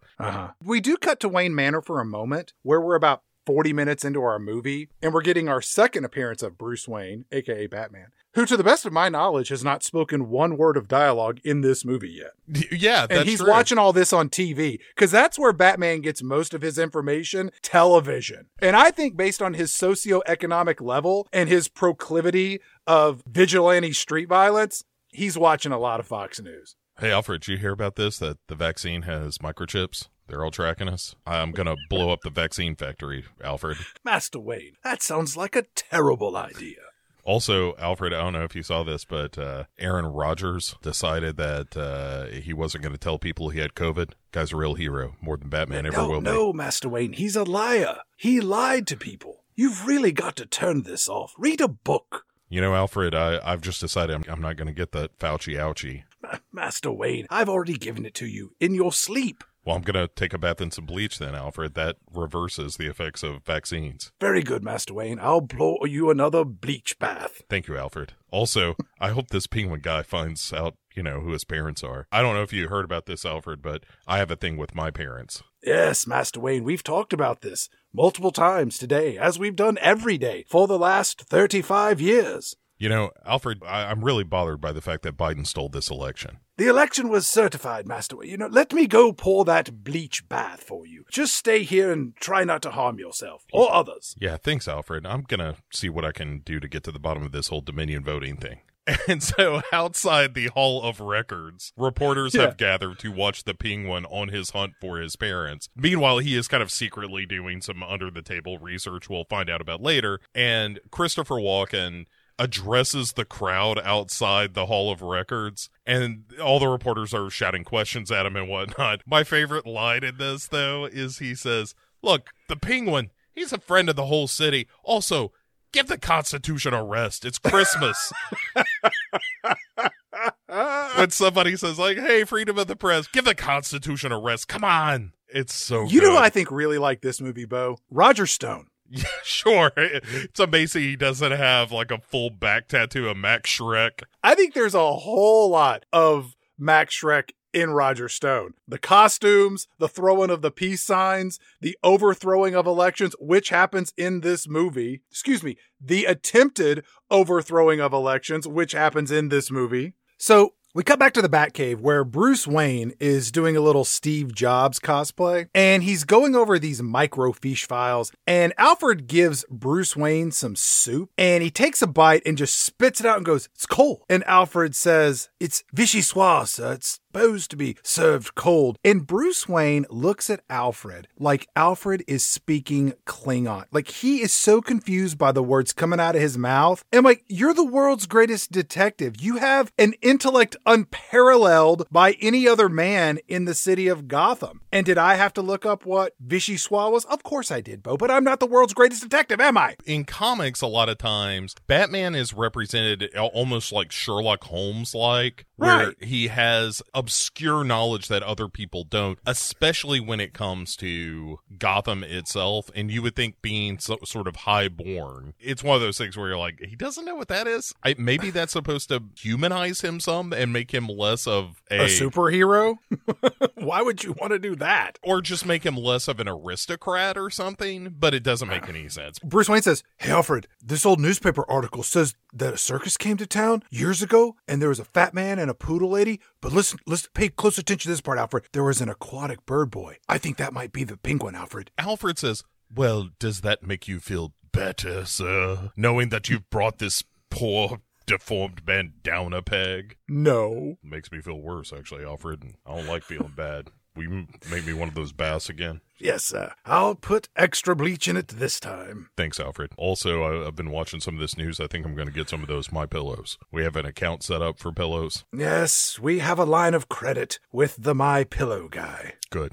He's making a lot of good points. So, very inconspicuously, end quote, the Batmobile just starts roaming the neighborhoods of Gotham. And then Alfred, who's catching up on some late night ironing, pops up on closed circuit Batmobile TV. "Master Wayne, are you trolling for prostitutes again? I told you I can arrange for female companionship anytime that you like." Batman says, "No, Alfred. I'm like Eddie Murphy and Hugh Grant. It's the thrill of possibly getting caught. Also, I think the penguin knows who his parents are. Also, when did we start calling him the penguin?" and there's something else. I'm looking at him inside the Hall of Records. He has no spatial awareness. You gotta be quiet, Alfred. Shh. If you talk too loud, he might look out the window and see me staring at him from this giant car parked right outside the window. From the most recognizable vehicle in at least Gotham, if not the United States. Alfred, if he sees me, ready the Oscar Mayer Wienermobile. I'll come back in that.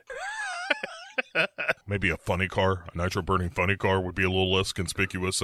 Call the guy who owns that Bigfoot monster truck. No, wait, that might be too big. Alfred, get me the Munsters car.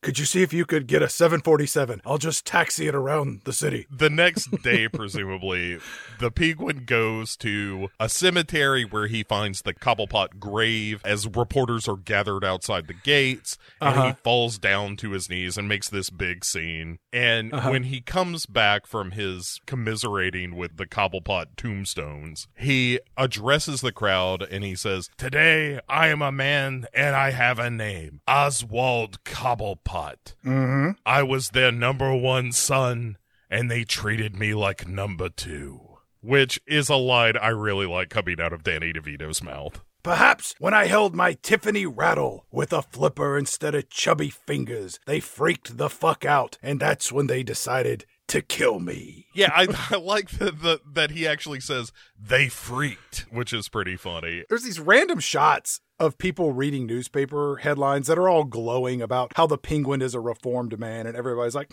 I like him now. Like, that's great too. We finally get a scene with Catwoman. Remember her? She's in this movie.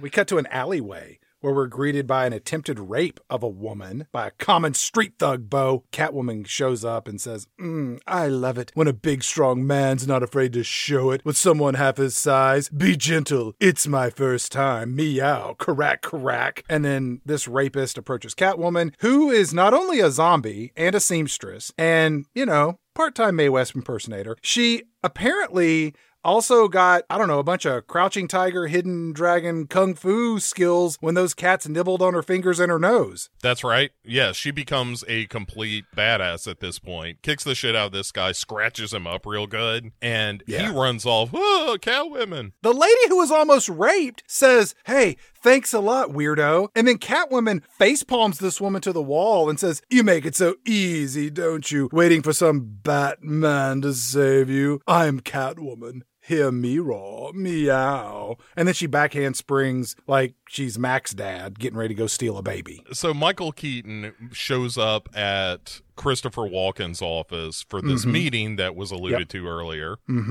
And Michael Keaton is like, Max, I read over your proposal here for your power plant, and Gotham has a power surplus. I think you might remember that from that first scene. Too much power? There's no such thing as too much power. My life has a meaning. That's the meaning. No such thing as too much power. Yeah. I got a fever, Brucey, and there's just one thing that's going to cure it. More power. Don't pull back on the power too much. I think you're going to realize that you want it. Also, I'm sorry I don't have any coffee for you. My secretary, who's the only one who knows how to work the coffee maker, she decided to take a vacation through that open window over there. Okay? Thirsty, I can get you a seltzer, juice, tea, anything but coffee. Ovaltine. Sanka. Michael Keaton says, I've already spoken to the mayor, and he agrees with me. And also, just because he doesn't have a Penguin crime boss in his back pocket doesn't mean we won't win. Wait. The Penguin is now a crime boss? Well, Michael Keaton says here, look, I know the Penguin controls the Red Triangle Gang, whatever that is. Right. Sure, that's a new thing. And he says, I can't prove it yet. But later tonight, Tucker Carlson has a special report that's going to lay out all the details. So, the Red Triangle Gang, is the Penguin running it? I'm just asking questions. And in comes Michelle Pfeiffer, and Christopher Walken does a great job here of being like, wow.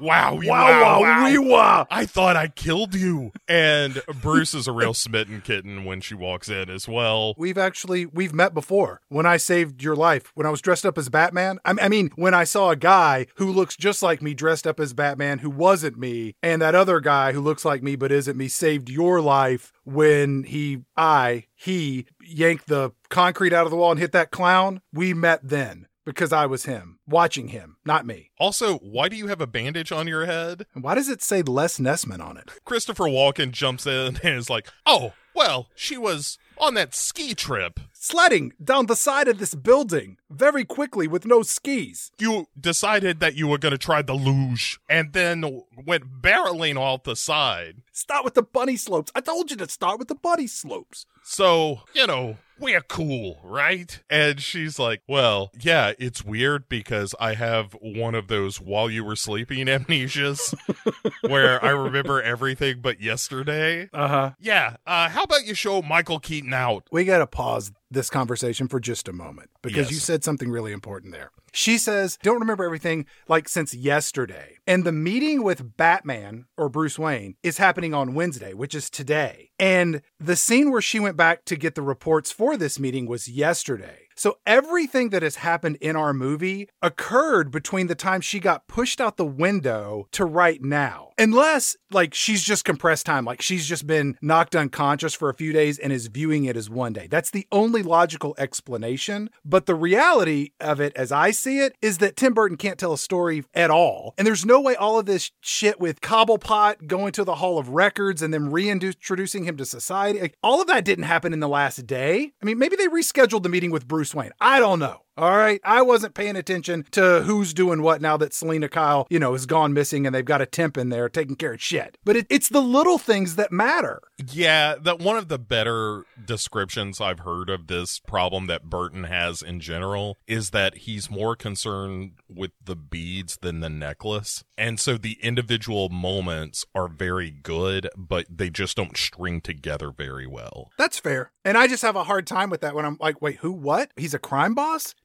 Yeah. I mean, watching a Tim Burton movie, you have to kind of either give yourself over to that or it's just going to drive you crazy. I'm in the second camp. As Michelle Pfeiffer is taking Michael Keaton to the elevator, there's a whole lot of banter, 1930s high society comedy style. And he ends up asking her out and blah, blah, blah. This will all work itself out later. Uh-huh. And then Christopher Walken, again, shocked by the fact that Michelle Pfeiffer is still alive. Chip, get in here. Let me ask you a question. Sure, Dad. Look at my outfit. Do I look like Jack Skellington, the Pumpkin King? Because that's what I was going for, with the stripes and the tie and the hair. It's a little like that, Dad. Why do you talk like that? You sound like a crazy person. Look, I didn't know Michelle Pfeiffer was coming back, but if she tries to blackmail me, I'll drop out a higher window. In the meantime, I've got bigger fish to fry. Cut to the Penguin, who's still writing the names of children on legal pads. And then it seems like we're upstairs in this unfinished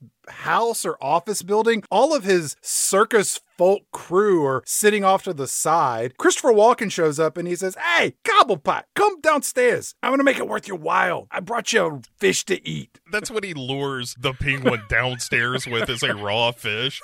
It's like Scooby-Doo with his Scooby snacks. Huh? DeVito just starts chewing on this raw fish. And downstairs, Christopher Walken has assembled this whole Cobblebot for mayor operation. What? When did this happen? It's a good question, but he's got asses in the seats here. The Penguin points out this. He was like, "Hey, elections are in November. This is late December." And Walken says, don't worry about it. This is the whole recall thing that he mentioned earlier in the movie. That's what the writers said. They're like, how do we explain this? Don't worry about it. There's a lot of that going on in this movie. Oh, for sure. And Christopher Walken introduces him to image consultants, one of whom is Jan Hooks. The late, great Jan Hooks. Yeah. She was on Saturday Night Live, and she also gave tours at the Alamo, where she introduced us to her two friends, Pedro and Inez. It described the Mexican word for corn is maize. So she wants to put some gloves on him because she says that people in their polling seem to like five fingers as opposed to mutant hands. That's true. And he kind of growls at her. And then this dude, Josh, who's the other image consultant, is like, well, we want to give you a makeover because I guess there aren't a lot of reflective surfaces in the sewer. And they all start laughing, including the penguin. And he says, well, it could be worse. My nose could be gushing blood. And they continue to laugh, and then Josh is like, well, wait a second. I don't know if I understand that. And then the penguin just bites his nose so that it now gushes blood, which is pretty good. But Christopher Walken is like, all right, everybody back to work. We're gonna deal with this whole nose situation in a minute. There are more people in this impromptu campaign office than were at the Christmas tree lighting ceremony. Well, sure, Christopher Walken wasn't foreseeing his employees to be at the Christmas tree lighting. Walken pulls the Penguin aside and he says, look, elections can be overturned. We just have to storm the Capitol, beat police officers with flagpoles, waving the stars and stripes, smear shit on the walls, and then we hang the vice president. Bingo, bango, we get an election do-over. He actually says, what we need is an inciting incident, like a Gulf of Tonkin or a Reichstag fire. What the fuck?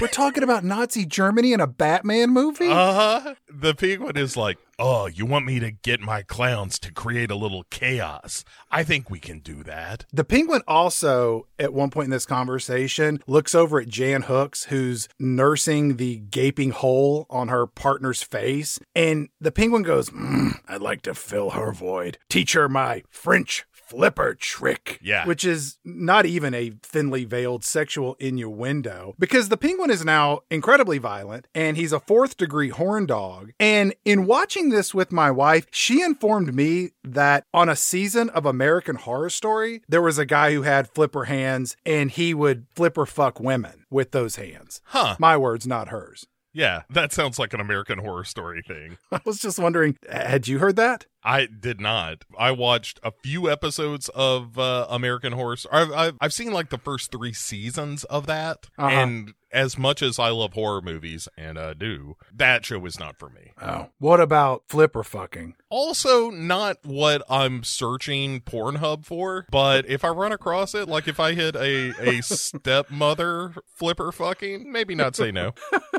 When Walken is talking to DeVito, or after the German Nazi reference, Walken leans into the Penguin and he says, just think about it. It's the mayor. You can reclaim your birthright. You'll have access to captains of industry and unlimited poontang. Which, say what you will about the Zack Snyder movies, they never use the word poontang. You say that like that's a positive. I disagree. I think that Christopher Walken saying poontang in your movie is a net positive. I don't care what movie it is. It could be superhero or non-superhero. Or if he just shows up to lean out a door and just go poontang, then your movie is 1 star better by that. What if Ted Nugent shows up to sing Wang Dang Sweet Poontang? Less interesting. Well, turn on Fox News or OAN or whatever, and any given day, there's a good chance that's going to happen. Well, you know, you got to play the hits. We see a little dog walk into, or kind of trot into a shop on some Gotham studio set. Yeah, it's the Poodle Lady's dog. Then not only does that storefront explode, Chad, there are more storefronts exploding thanks to RPGs and clowns generally creating chaos and explosions. And then, literally out of nowhere, Bo, Batman just shows up. Yeah, he fight some. But it's unceremonious. Like, there's chaos and mayhem, and then all of a sudden you're like, wait, is Batman in the middle of this? Yeah, he's the worst part of this movie. How can that be? It's a Batman movie, and that's the worst part of your movie? It's interesting when he's talking to Catwoman about being Batman, but Tim Burton is just not a very good action director, and so the action scenes are really flat. Did you just hire somebody to do that shit for you? Yeah, it's not very good. And there's a bit where he has to use this remote-controlled batarang to take down some of the clowns. And this is the scene where he grabs some dynamite off of one clown and then shoves it down the pants of another clown and kicks him into the sewers, where we just see the explosion as Batman wantonly murders a dude by blowing him up with dynamite. You could make the argument that when the explosion happens, it's confetti that comes up out of the sewer. I believe it's entrails. That's what I thought it was. And even if they're clown entrails, which I guess is once you become a clown, once you go to clown college, your intestines are replaced by confetti, I think is how that works. Confetti and glitter and I think when you fart, it goes, ooga. They call that a Charles Nelson Riley-ectomy. When Batman throws this batarang and clocks some dudes on the head, the little poodle dog snatches it in its mouth and runs off, which that comes into play a little bit later, sort of. About this time, Catwoman, she's out for a stroll, and she goes into a Christopher Walken department store where she grabs a bullwhip because she needs that to complete her ensemble. 2 security guards show up and pull guns. She cracks the guns from their hands with her whip in that scene. One thing that happens after the department store thing with Catwoman, Batman is beating up some clowns, and when he throws one of them, we get an old-fashioned Wilhelm scream, which you have heard us talk about on this show prior, and I adore it when a big-time movie uses that particular bit of stock audio. It really makes me happy. I wish they would replace it with a goofy scream. You know, that as opposed to the ow. Yeah. It's 6-1. Chad, the question is, why do you have to make that choice? Why not both? You're right. Column A and column B. Yeah. So after Catwoman harasses some guards, we see her go in and she exposes a canister that says gas on the outside of it. And then she pops a couple of aerosol cans in a microwave oven and turns it on to create an explosion that we will see here in just a moment. We cut back to Batman. He's walking along and he finds the Penguin just standing around. And Batman says, "Hey, what do you want? The Penguin? Is that what I call you? The Penguin? Is that your name?" And then Catwoman backhand springs into the street and she says, "Meow." And then the building behind her explodes. Catwoman then scales a nearby building like she's Spider-Man, and the Penguin whips out an umbrella that has a helicopter blades on top of it, and he flies away like Inspector Gadget. Where do these technological capabilities come from? And she can just climb buildings now? That's right. All of that stuff is true. One thing I like in the encounter with the Penguin is when Batman first confronts him and is like, "Hey, what are you doing here, Cobblepot? Also, did you hear that Ted Nugent's going to be on OAN tonight? So I need to kind of hurry up and get back for that." I asked Alfred to record it on the VCR, but he's not good with technology. He's not like me or you. He's not like us. And the Penguin gives him a speech about like, "Oh, I'm surveying the damage, upstanding Maya type stuff." One of my clearest memories of this movie when it came out is this line from the trailer that you get here where Penguin says, "You don't think you'll win, do you?" And I don't know what he's referring to exactly, but it's a good line. It just has no context. My clearest memory from seeing this movie the first time was that I smuggled 4 or 5 cans of Keystone Light beer into the theater with me and just got tanked. Feels right. Yeah, doesn't it? Doesn't it? Yeah, that sounds familiar. You just cut out the lining of the jacket, and they slide right in. Nobody knows nothing. I'm a genius. Sir, come with me. Oh, shit. I line my coat pocket with plastic. That way I can take in some soup, too. You take it to the buffet. You eat your fill, and then you put it in the plastic bags. You got another meal later that night. Hey, Penguin, have you ever had vichyssoise? It's cold. I think you'd like it. I've got some here in my pocket. When I go to the buffets, I like to take a little home with me. I've also, in this breast pocket, I've got some nachos, and then in my back pocket, I've got some biscuits that I took from the bar. Batman makes his way to the rooftops where he and Catwoman just start beating each other up for no good reason. Does he even know who or what Catwoman is? No, but he saw that she blew up a building, and I guess also he's a little horned up himself. And I was like, well, I can either go after the overweight freak or the hot chick in the latex. I think I'm going to go after her. She punches him a lot, and then he finally he has enough, so he clocks her one. And she's like, "Oh, you hit me. I'm a woman." He's like, "Oh, I'm sorry." And then she beats the shit out of him some more. And then Batman falls off the side of the building, but he grabs onto Catwoman's whip. And then out of nowhere, probably beside the biscuits or the nacho cheese, he pulls out this blue vial of something. Acid? Question mark? Throws it at her, and it explodes. And she's like, it burns or something. And then he falls and she falls, but they both land on a ledge that's like 6 inches below him. So all of that worry of, is Batman going to fall, is for naught. And then she has this moment where she's like, "Where's the man inside the bat suit?" And she rubs his chest and his belly. And I'm like, oh, she's going to grab his dick. But instead she just takes her claws and sticks them in his side. And then he punches her and she falls off a building again and crashes down into a truck that's driving by with an open roofed trailer that's full of sand, I guess. And then Catwoman pops up and she's like, "Oh, saved by kitty litter. And then she takes a shit outside of the box just to be a jerk about things. Sure. Yeah, I got one of them. Back in the Batcave, Batman pulls one of the needles from his side left by Catwoman and calls Alfred for some antiseptic. And Alfred's like, is this some more of that vaccine stuff? He's like, no, Alfred. This time, really, I got attacked by this woman in a sexy cat outfit. Oh, I'm sure you did, sir. I've told you I can arrange for female companionship. The ointment that you need, is it for the anus or is it for your gentleman's business? You know, it's for my side, but bring the anal stuff because I've got some plans for tonight, Alfred. Hey, did you record Tucker for me tonight? Yes, sir. I recorded Mr. Carlson's program. Did you get Judge Janine? Yes, sir. Good. I like when she drinks wine. That's every episode, sir. Yeah, that's right, Alfred. That's why I like every episode. So I want to give you an early Christmas present. It's a library card. I thought maybe you could spend some time at the public library reading a book or two. Less time watching the television. Alfred, I just don't have that kind of time. It's way better when these talking heads on television shows tell me the things that I need to know. Yes, some things you don't need to know. No one needs to know them, sir. Well, I'll take you to the library on Story Day. Can you gas up the Batmobile? I'm going to take it to the border. There's some real trouble brewing down there. Consider it done, sir. Consider it done. Thanks, Alfred. Meanwhile, on the streets, we have these Cobblepot for mayor signs unfurling, and the Penguin... It's been 3 days, Bo. Yeah, yeah, right.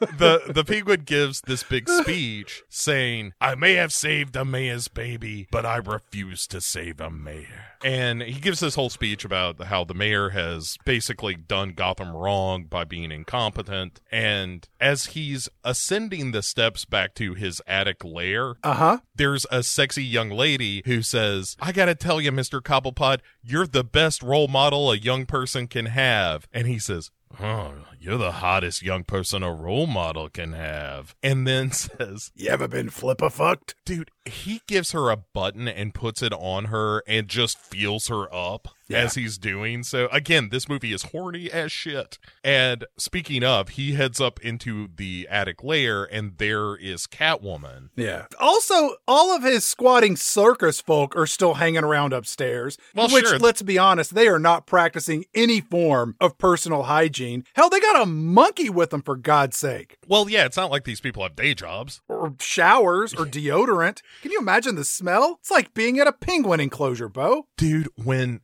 he sees Catwoman, the line that comes out of his mouth is, just the pussy I've been looking for. And you had to think that Burger King and all these places that were doing tie-in deals with this movie were like, whoa. What did he just say? Did he just use pussy in this movie in direct connotation to her vagina? Yes. Yeah, he sure did. Mm-hmm. That's what happens when you give Tim Burton a final cut on a movie. Catwoman says, we need to talk. We have something in common. It's Batman. And the whole time, Penguin just keeps making comments about how he wants to fuck Catwoman. And then the Penguin says, hey, look, we got blueprints to the Batmobile. We're going to blow him up. And if you're wondering how we got him, my friend Christopher Walken said, don't worry about it. And Catwoman is like, that'll never work. We have to turn Batman into us. And Penguin says, well, why should I trust you? They're doing this weird dance around this cage. And so Catwoman grabs this bird that's in the cage and starts to eat it. Yeah, she's like Sylvester with Tweety Bird. She just grabs it and boom, right in her mouth. Which, fun note, totally legit. This was a real bird that Michelle Pfeiffer really put in her mouth for this scene and held it in her mouth. Yeah, like in an interview after, she was like, I just didn't think about it, but like there was probably all kinds of like hygiene and infection worries that I should have thought about. So while she's got the bird in her mouth, Penguin puts one of his umbrella swords against the throat of this cat. Yeah, that she brought along with her as a companion. I think she just attracts him. I don't think she's showering much either these days. Because they're at this kind of impasse, she lets the bird out of her mouth that flies away. Again, a totally legit thing. That is not an effect. That is Michelle Pfeiffer opening her mouth and letting a bird fly out of it, which, God bless her. Like, it's cool. I'm glad that she did it, but that's still crazy. Yeah. And then Penguin lets go of the cat, and he says, all right.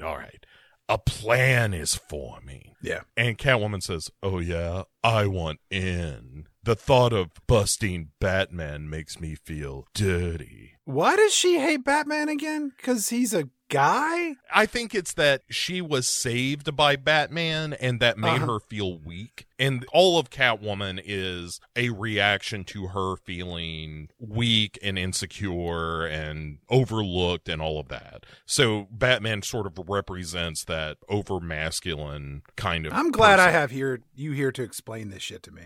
That's what I do, man. Because I'm just like, just don't think about it. Yeah. Just let it go. Have a good time. Then she gives herself a cat bath by licking her hand. Yeah, it's just one of those things that where I'm like, this is a bridge too far even for me, who is enjoying a lot of this movie. But her giving herself a I'm going to lick my hand and rub my head kind of bath is a little stupid. Yeah. I'm just glad she didn't spread her legs and go for the neither regions. You're glad of that? Yes, I am. I am not. So Michael Keaton. He's at home watching Fox News where he gets all of his information on TV. Fox News is real behind the Penguin at this point. And he's giving a press conference where he says, I challenge the mayor to relight this Christmas tree. Wait, it's still Christmas? Oh, yeah. It's, I think it's like 2 days till Christmas, the entire movie. It's like just trapped in this bubble universe. It's like the Polar Express. It's perpetually 5 minutes till Christmas Day. I'll take your word for it. That movie creeped me out. I couldn't watch it. You watch some of the most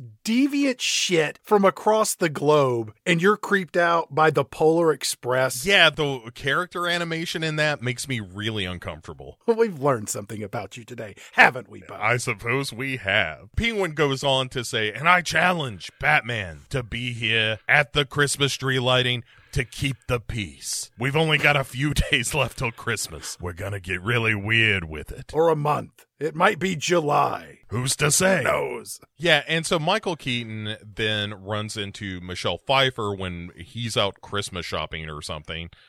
She's looking in this storefront window, and she's like, you fried Oreo dingaling, you funnel cake phony. Yeah, she kind of wonders aloud, like, what are you doing? A lot of this movie has to deal with the dichotomy of the two lives that both she and Batman sort of lead. But as they're walking down the street, they kind of meet and they're kind of chatting together and stuff. And he's like, oh, yeah, the news has been pretty weird lately. Have you been watching Fox News? Are you a Fox News person? And she's like, oh, yeah, I love it. She says, I can't believe the press writes these stories about Catwoman weighing 140 pounds. I mean, as if. I know. She's got to be like, what, 160, 180? No, I'm not. I mean, she's not that fat. Have you ever had Catwoman punch you in the face? I have. I mean, I saw a guy get punched by her. I saw Batman get punched by her. I was there watching first person view, but I mean, it felt like I was there. I heard about it on Tucker, and he said that would hurt a lot. And then he says, hey, are you going to go to this tree lighting thing for nerds? And she's like, no, I'm not going to that tree lighting thing for nerds. And he's like, hey, how about you come over to my place then, and we'll watch a little Tucker and then the tree lighting on TV. How about that? And she's like, I think I have something to do that night. And he's like, okay, how about an early dinner? Like 5 o'clock? Earlier, we could watch The Five. Do you like The Five? I know it's a lot of different opinions. It's not as good as Tucker, but we could watch that.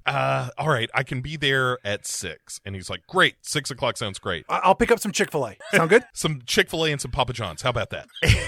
And meanwhile, the Ice Princess is in her tent or her dressing room practicing for her role that night, where she says, okay, the Christmas tree is lit, and then I hit the button. No, wait, that's stupid. I hit the button, and then the Christmas tree is lit. And the Penguin busts in and is like, hey, now's your time for your starring role, and then knocks her out with the batarang that the dog stole. And you're like, oh, did he just kill her? Because that's what's implied. It is, yeah. You see this happen. Like, you needed to see her get bonked in the head and give a like, oh, there goes the day. But instead, he just throws the batarang, and you hear her kind of grunt off screen. Then we get the scene with Michael Keaton and Michelle Pfeiffer where they're having dinner. This presumably is after dinner because they're on his couch sitting in front of a roaring fire chit-chatting. You know, she's asking him if he's got a girlfriend, and he's like, no, well, I did. Who's your favorite friend on Fox and Friends? Do you feel like America Reports is way too liberal? He says, I had a girlfriend, but she had trouble reconciling my two truths. And, well, maybe I had trouble reconciling them. Anyway, I don't want to come off sounding like a sicko. And she says, sickos don't scare me. I like to date the weirdest freaks I can find. And then they kiss passionately. And as they're making out, she touches his side and he's like, ooh, ow, ow, not there. And then he touches her arm and she's like, ooh, ow, not there, not there. And then in the background, Fox News has a breaking story about the Ice Princess being kidnapped. Yeah. Sean Hannity comes on and he just starts talking about how this is all the current administration's fault. And they're like, we're going to cut to the commissioner live now. And the commissioner is like, well, just because I've got this bag with a bloody battering in it doesn't mean that the Batman killed the Ice Princess. All the evidence is circumstantial. I know that there was a note here that says, ha ha, I killed the Ice Princess. Commissioner Gordon and the Gotham PD are all a bunch of suckers. Ha ha. Cheers, Batman. Circumstantial evidence. P.S. Commissioner Gordon is a big fat pig. You know what? This might be Batman. I heard him say that one time behind my back. This is probably for all the times I called him when I was having dinner instead of doing police work.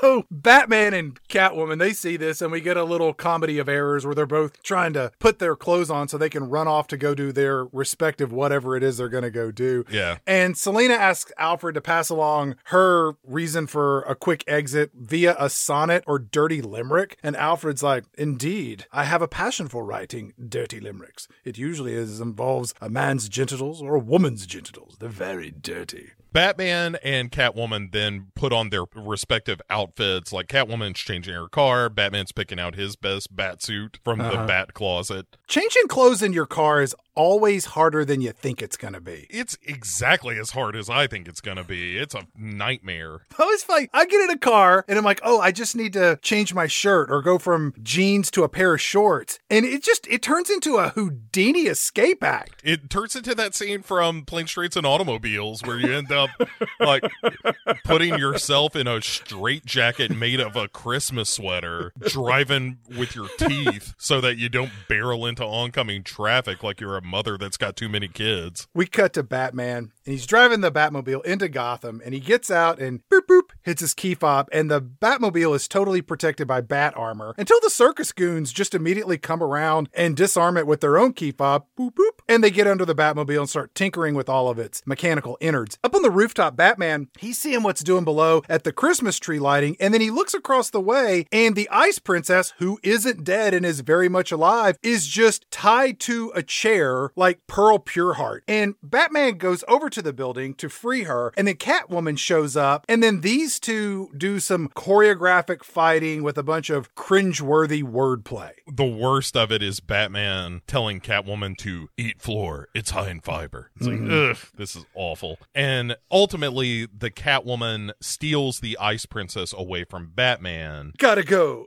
girl talk.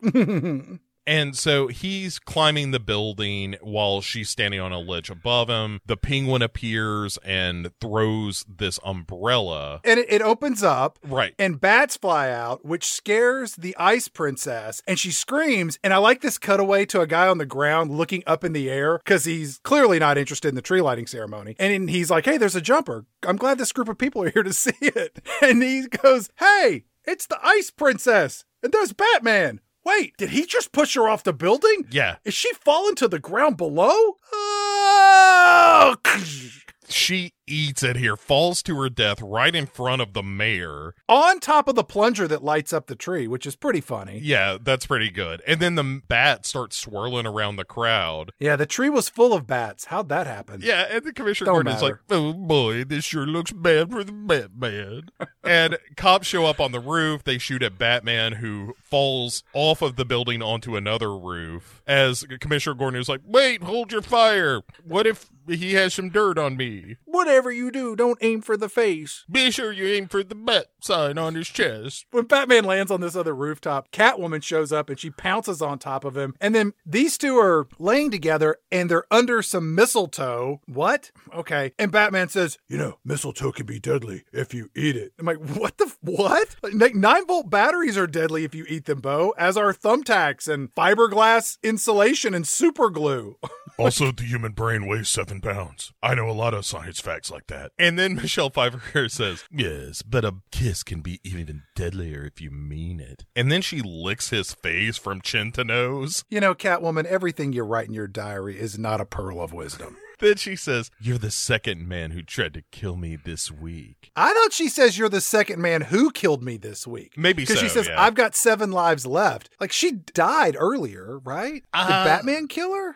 No. Well, maybe. I don't know. This all happened in a week? Oh, we yeah, had yeah. There was a baby abduction, reintroducing Cobblepot, suddenly he's running for mayor, that building got blown up. It's a lot. Full week. So he kicks her off, and then he goes in search of Penguin. And then he pops out these bat wings, Yeah. a la Condor Man, and just flies off into the night as onlookers below scream and yell as bats fly around in the air. And if you want to prove that you are not the person who killed the Ice Princess, Don't take a victory lap over her corpse. right, don't fly around the crowd like a weirdo. But we also see that the clowns have finished up with the Batmobile and they kind of relock it. Boop, boop, doop, doop, doopy, doopy, doop, doop, doop, doop. Then the Penguin finds Catwoman on the rooftop, and he's got like a couple of glasses and a bucket of champagne. And maybe my favorite line of the whole movie, Catwoman is like, I thought we were just going to scare the Ice Princess. And he goes, she looked pretty scared to me. So, well, now that we've done that, how about you and I, fuck? He says that. Well, he says, we should consummate our relationship. Yeah, which is PG-13 for fuck. She says, I wouldn't touch you to scratch you. You dirty minx! You gave off all the signals. Go fuck yourself. And he then pulls out an umbrella, wraps the handle of it around Catwoman's neck, hits a button, and those helicopter propellers pop out and floats her into the air. And you know who liked this movie, Bo? Michael Hutchins from NXS. Oh, well, yeah. Robin Williams' kid from World's Greatest Dad. But yeah, he says, off to heaven with you. Yeah. But we've got about, 20 minutes left in this movie, maybe 30, I don't know. I have no idea what the Penguin's motives are as, not even as a villain, as a character. Was he angry at society? Is he, he's writing down these names of these kids. Now he hates Batman. I don't understand why he's doing any of this. Yeah, it would make more sense if he hated Bruce Wayne, because the undercurrent is like, because he was not the perfect child, he was discarded by society, and now he is going to come back to wreak his vengeance. Right. And there's a great socio-political theme there, but it, again, just kind of mishandled because... It's also strange that Christopher Walken has an issue with Bruce Wayne, because Walken's character is a self-made man, and Bruce Wayne had everything handed to him, and he's trying to build something to pass on to his kids. Like, I don't know that his argument is necessarily invalid. Yeah, and if we knew for a fact that this power thing that he wanted to build was actually villainous, then that would make more sense. It's called green energy. It's the wave of the future. Help draft this with AOC. I hate her. Tucker hates her. So Catwoman then falls from this hella umbrella into a greenhouse where she then sits up and screams and all the windows blow out of it for no good reason. Batman, meanwhile, uses his glider to not only scare the citizens of Gotham, but to sail back to his car. While on the street, everybody is kind of on board Team Penguin now because of this debacle that the mayor oversaw. Yes. And Penguin is like, yeah, I appreciate all your adulation. Let me go into this trailer for a second. Yeah. And so he gets in this Batmobile simulator. It looks like a little car that you would find outside of a grocery store. That's what it is. Yeah. Except it's souped up with remote controls where he can drive the Batmobile. It's the kind of thrown together contraption that you might use on Louis Tully to determine if he's possessed. Sure. Batman gets in the Batmobile, but sure enough, this remote control that the Penguin's flunkies have installed allow him to now capture the controls of the Batmobile. And he pops up on like the little dashboard TV and is like, I gotta warn you, Batman, I don't have a license. And he drives this Batmobile through the city of Gotham and just indiscriminately kills a lot of of people. Yeah, and while this is happening, Batman has no control over the Batmobile, but he does have the forethought to take a CD and throw it in the dash. We don't know what he's doing yet, but it turns out... I thought he was putting on a little Hootie and the Blowfish. Let him drive as he remote controls the Batmobile. Let him drive. Batman is just like, oh, this isn't good. And he just starts flipping switches. I'll push this button. What happens if I toggle this up real fast? Oh, no, this is working. Maybe if I put in a CD. That didn't work. As cars are being totaled left and right. I did like the practical effects of watching something that resembled the Batmobile just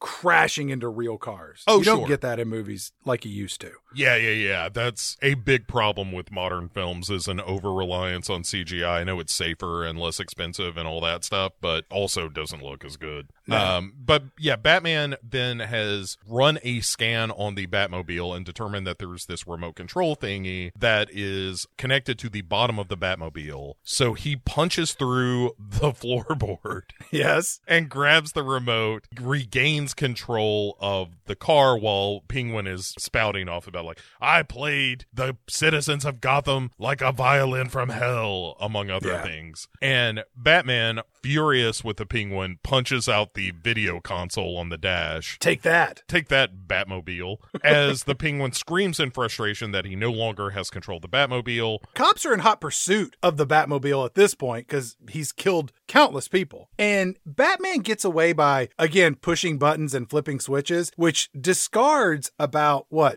40% of the entire Batmobile to where it whittles down and it looks like this big, thick, black version of the ambiguously gay duo's car, and he just zips off in this Dickmobile. It's the BBC version of the ambiguously gay duo car.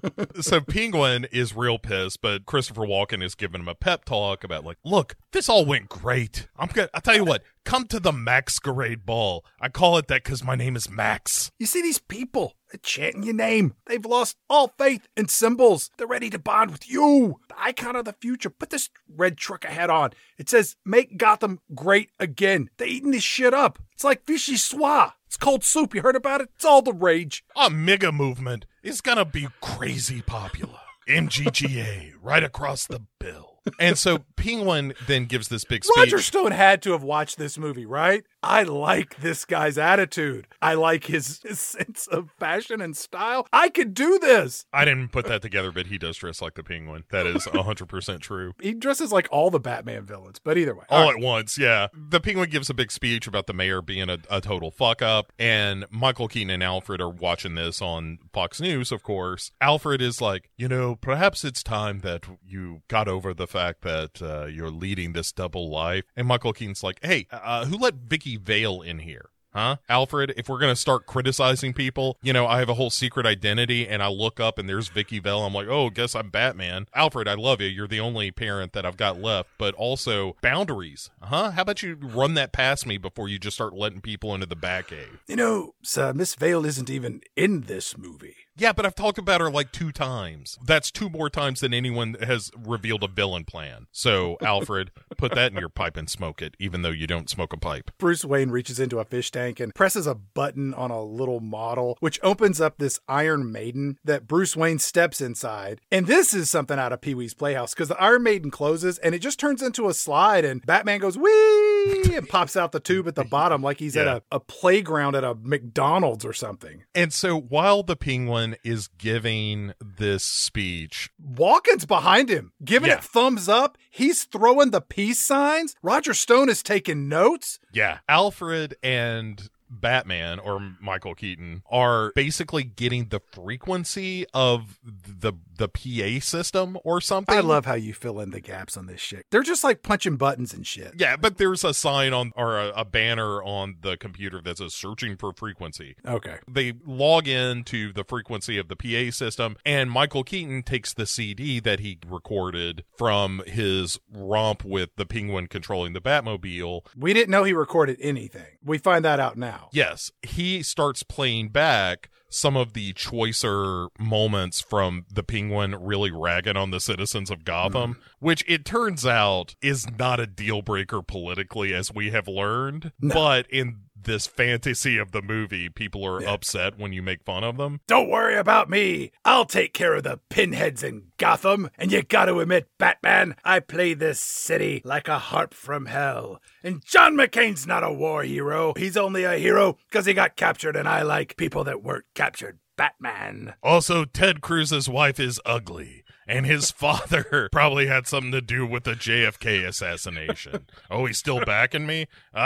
Where's Fifth Avenue? Get my gun. The crowd turns on the Penguin, and they start booing and throwing vegetables and fruit at him. Cabbage, tomatoes, and eggs. And at one point, even Penguin says, why does somebody always bring eggs to these things? When Batman's playing the audio clips, at one point he puts his fingertips on the CD like a DJ would do an album on a turntable and gives it a little wiki wiki sound, which that's not how CDs work. No, it's one of the stupider moments in this movie. Christopher Walken steps in. He's like, don't worry about it. Christopher Walken is done with him at this point. He's like, look, I backed the wrong horse. What do you got to do?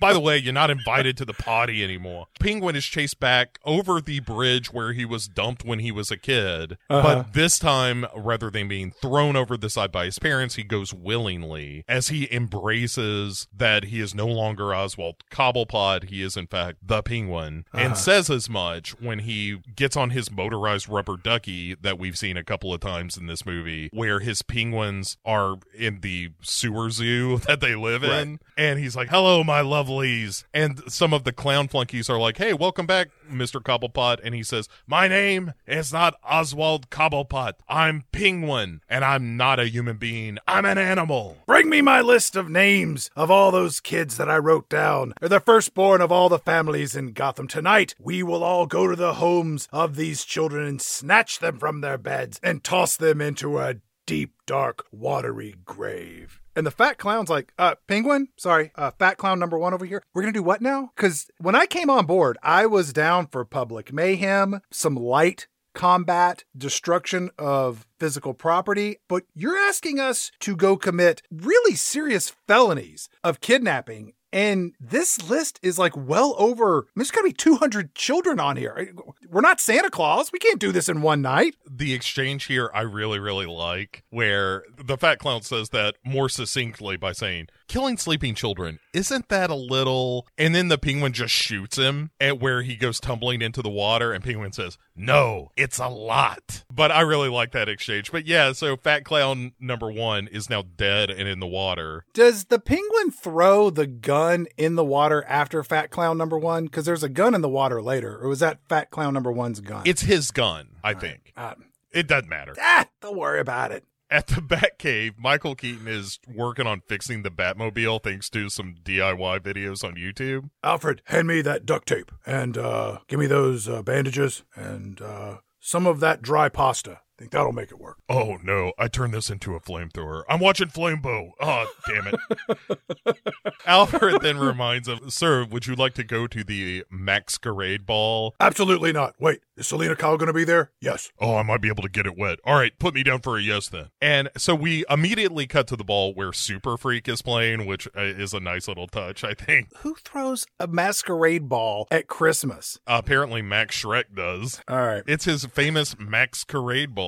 I'm sure it happens annually. And Michael Keaton wanders the room in his tux. Christopher Walken finds him. Nice costume, trust fund boy. I had to work for my money. You had it handed to you on a silver platter, you piece of shit. And Michael Keaton tosses back at him, hey, didn't you almost make a monster the mayor of Gotham? Was there a recall? Was there an election? This happened, 3 days ago? And Christopher Walken's just like, you're a jerk. And then walks off to enjoy his party.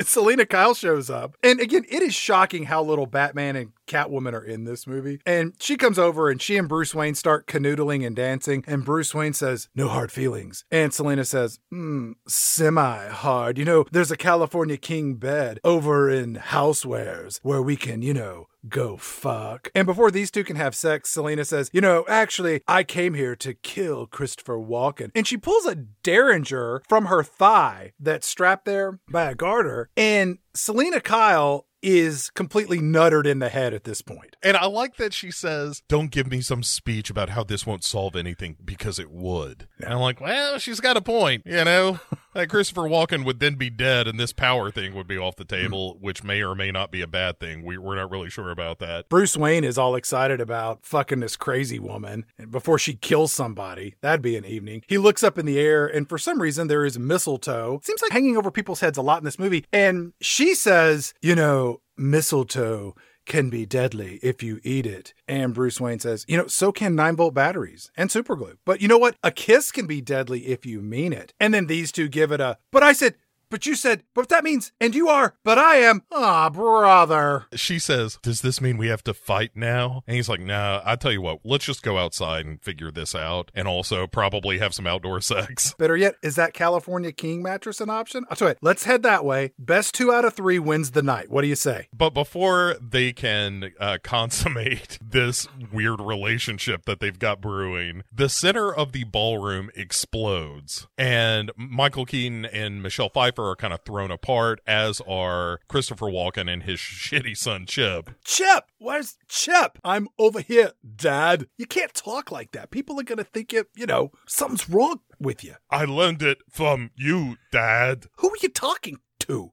The penguin rises up from this smoking hole on his rubber ducky, and he tells everyone, like, while you're here enjoying your fancy party, my people are all over town collecting the firstborn sons of Gotham, and I have personally come for Chip Shrek. Hey, that's me, Dad. He said my name. Dad, you're such a smart boy. He knows his own name. Watch this. Chip. Hop on one leg. Look at him go. Hopping on a leg. And Christopher Walken gets in between Penguin and his shitty kid Chip, and he's like, look, Penguin, how about you take me instead? Yeah, I'm the one you want. Imagine, who would you rather kill in those gross sewers that might also be a zoo? Me or that kid? The one hopping on his leg. Penguin's like, well, you make a pretty good point. All right, you're coming with me. Even though this runs counter to my dastardly plan, I'll just do whatever you said. So Michael Keaton runs off to become Batman, while in the sewers, Penguin has Christopher Walken in a giant cage suspended over his toilet water. Yeah, you left out an important detail. Go on.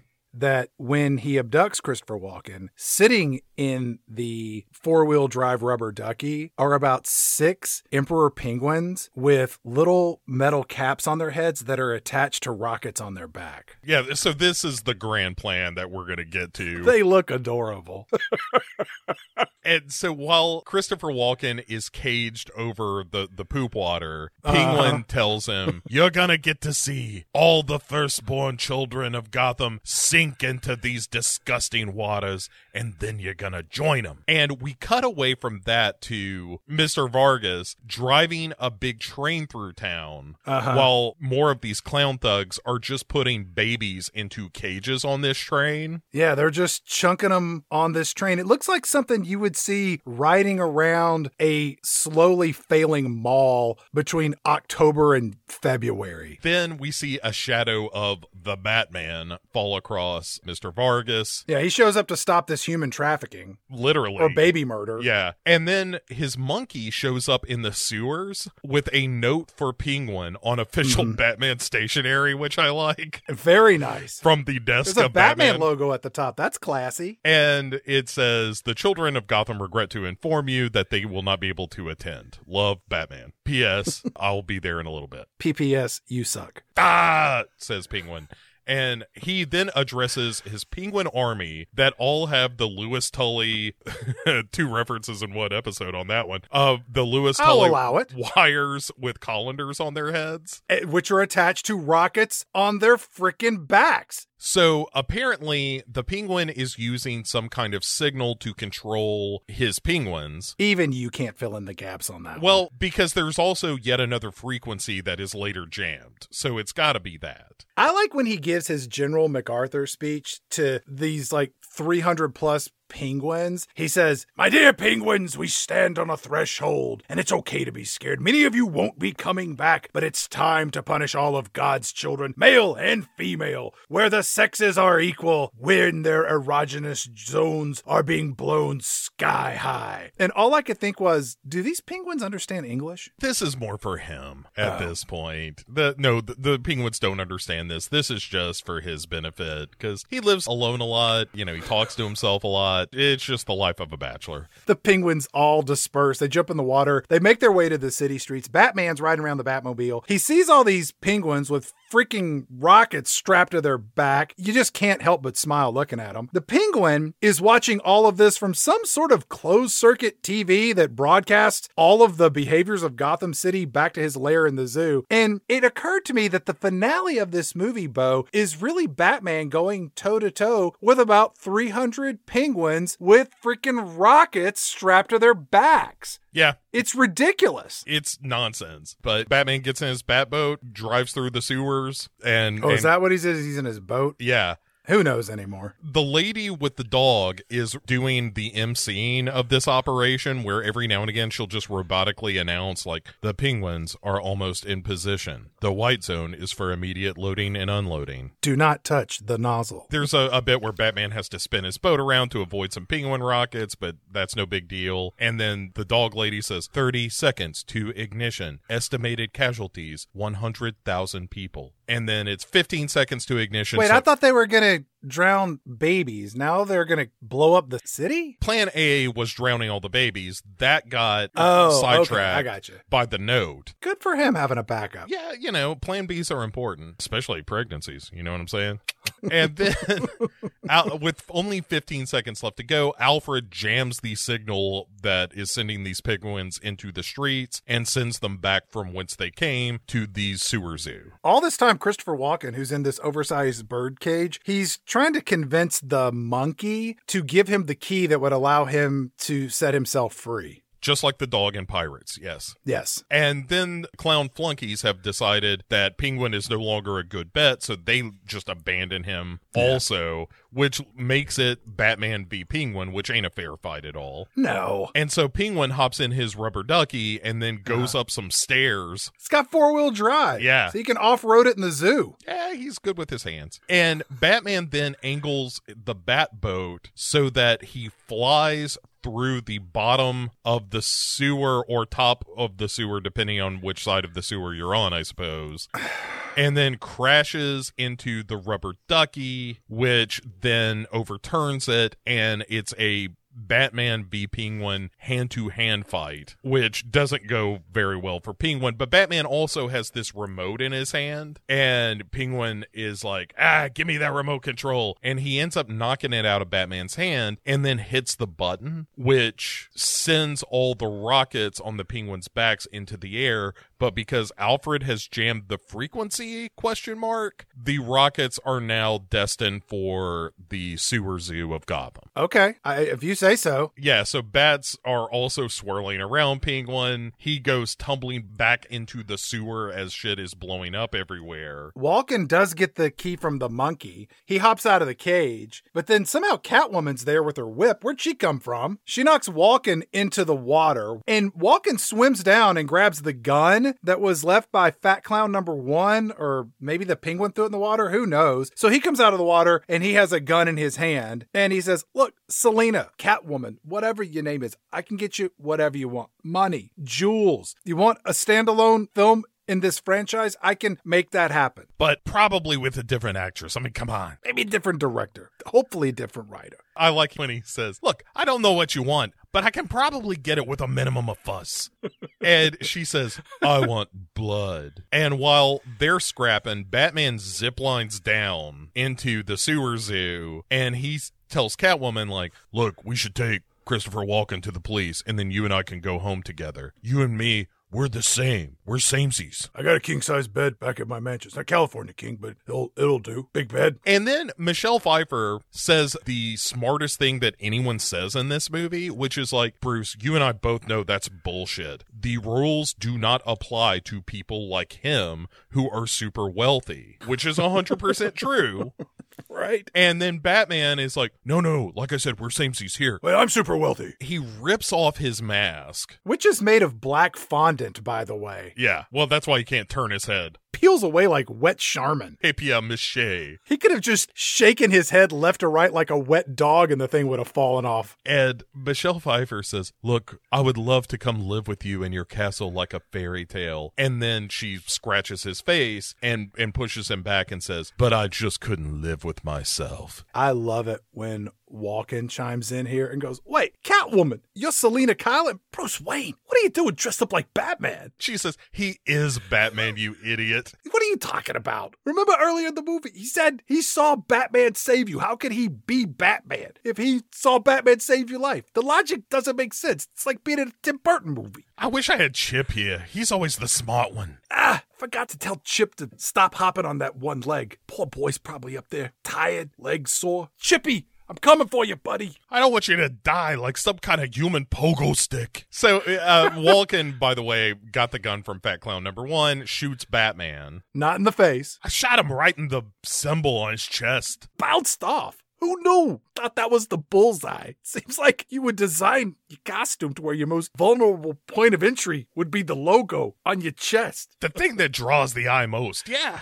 Catwoman, meanwhile, says, look, I've got 3 lives down. Do you have enough bullets for the rest of my lives? And he's like, I don't know. We'll give it a shot. Kapow, kapow, kapow, kapow, kapow. Click, click, click, click, click, click. So he shot her a bunch of times, but he's now out of bullets. And she says, I've got 2 lives left. How about a kiss, Anti-Claus? Did she really call him Anti-Claus? Yeah. Oh, I missed that. I'm so happy. Then she puts the taser that she stole from the clown between them. Which should have been used at another point in this movie other than the balls and taint shocking an hour and a half ago. I mean, I don't disagree with that, but here we are. And so as she kisses him, they're both electrocuted. But she also grabs another cable to really conduct electricity because someone on the set was like, wait, she's kissing him with a taser in their mouth and that kills him? That's not enough power. Yeah. You gotta jack this thing up. Also, if you went to get some Raisinets in the movie early on and you missed the part where she gets the taser, this is just out of nowhere. There's a lot of stuff that's real one-off and kind of under the breath that is integral to the plot. Why wouldn't she push him off of a high structure or out a window?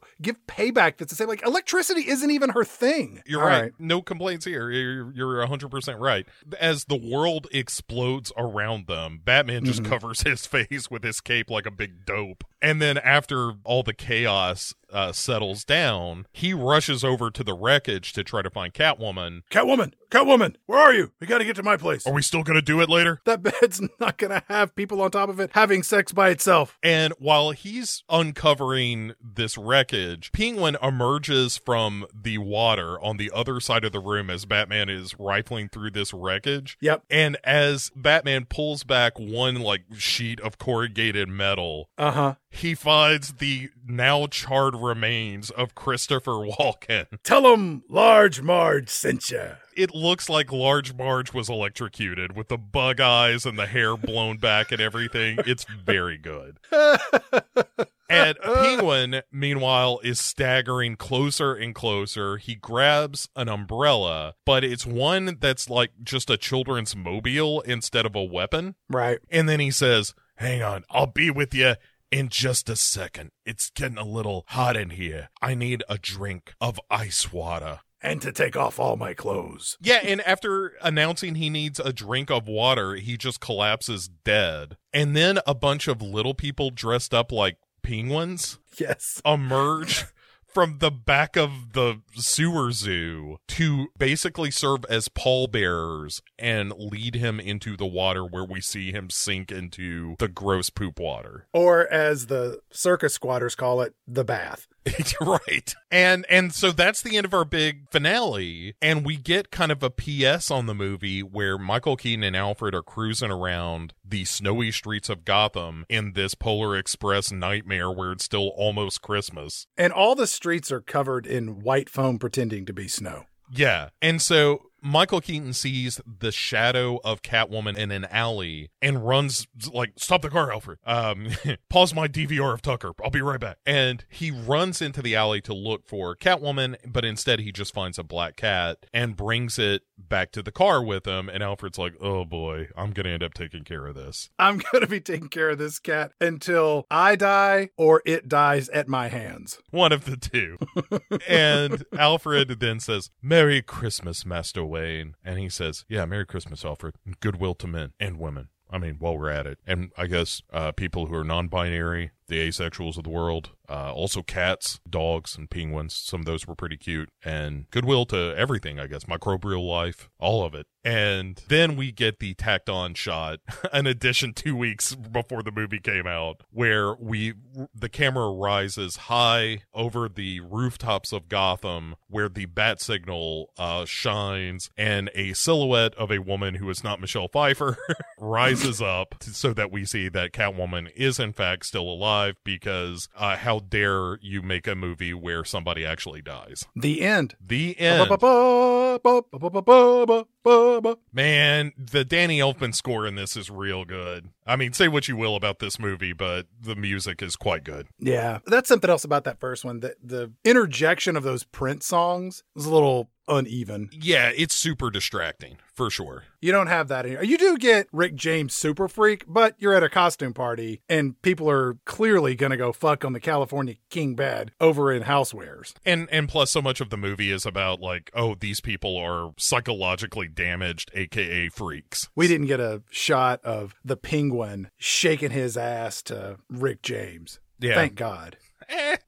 Two schools of thought there. That is Batman Returns. I don't know, after watching this 2 times in a row recently, did you find anything to enjoy about it? I think that the performances in this movie are really good. Christopher Walken is as entertaining as always. I was really impressed by how good Michelle Pfeiffer is in this. And I was also surprised by how many iconic lines came from this movie, like little scenes, like the scene where she says meow and the building blows up behind her. And again, maybe that's impressed in my memory, having seen the trailer, or just because I was clearly inebriated watching this in the theater. But I think that all of the actors in this are giving it 100%. I just really have a hang up on the construction of the story. It makes it less enjoyable for me. Yeah, I don't disagree with any of that. I think I enjoy this movie more than I did when I first saw it, but that's because the performances are so good, and because a lot of the stuff that's happening under the surface of the movie is really interesting. But yeah, the story is nonsensical and obtuse, and it doesn't do enough to explain itself. Like, a few lines here or there would go a long way to making this feel a little more narratively satisfying, but yeah. I do like all the scenes with Michelle Pfeiffer and Michael Keaton are fantastic. And Danny DeVito is clearly having a ball with this. So it just shows what happens when you put a group of really talented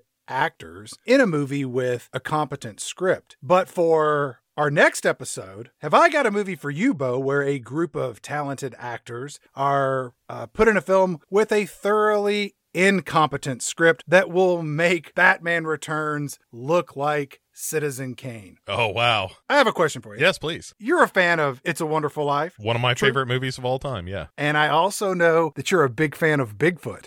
I am a big fan of Bigfoot. I like that as well. Bo, what if I could perform a Christmas miracle and combine 2 of the things that you love in life in one completely unexplainable movie?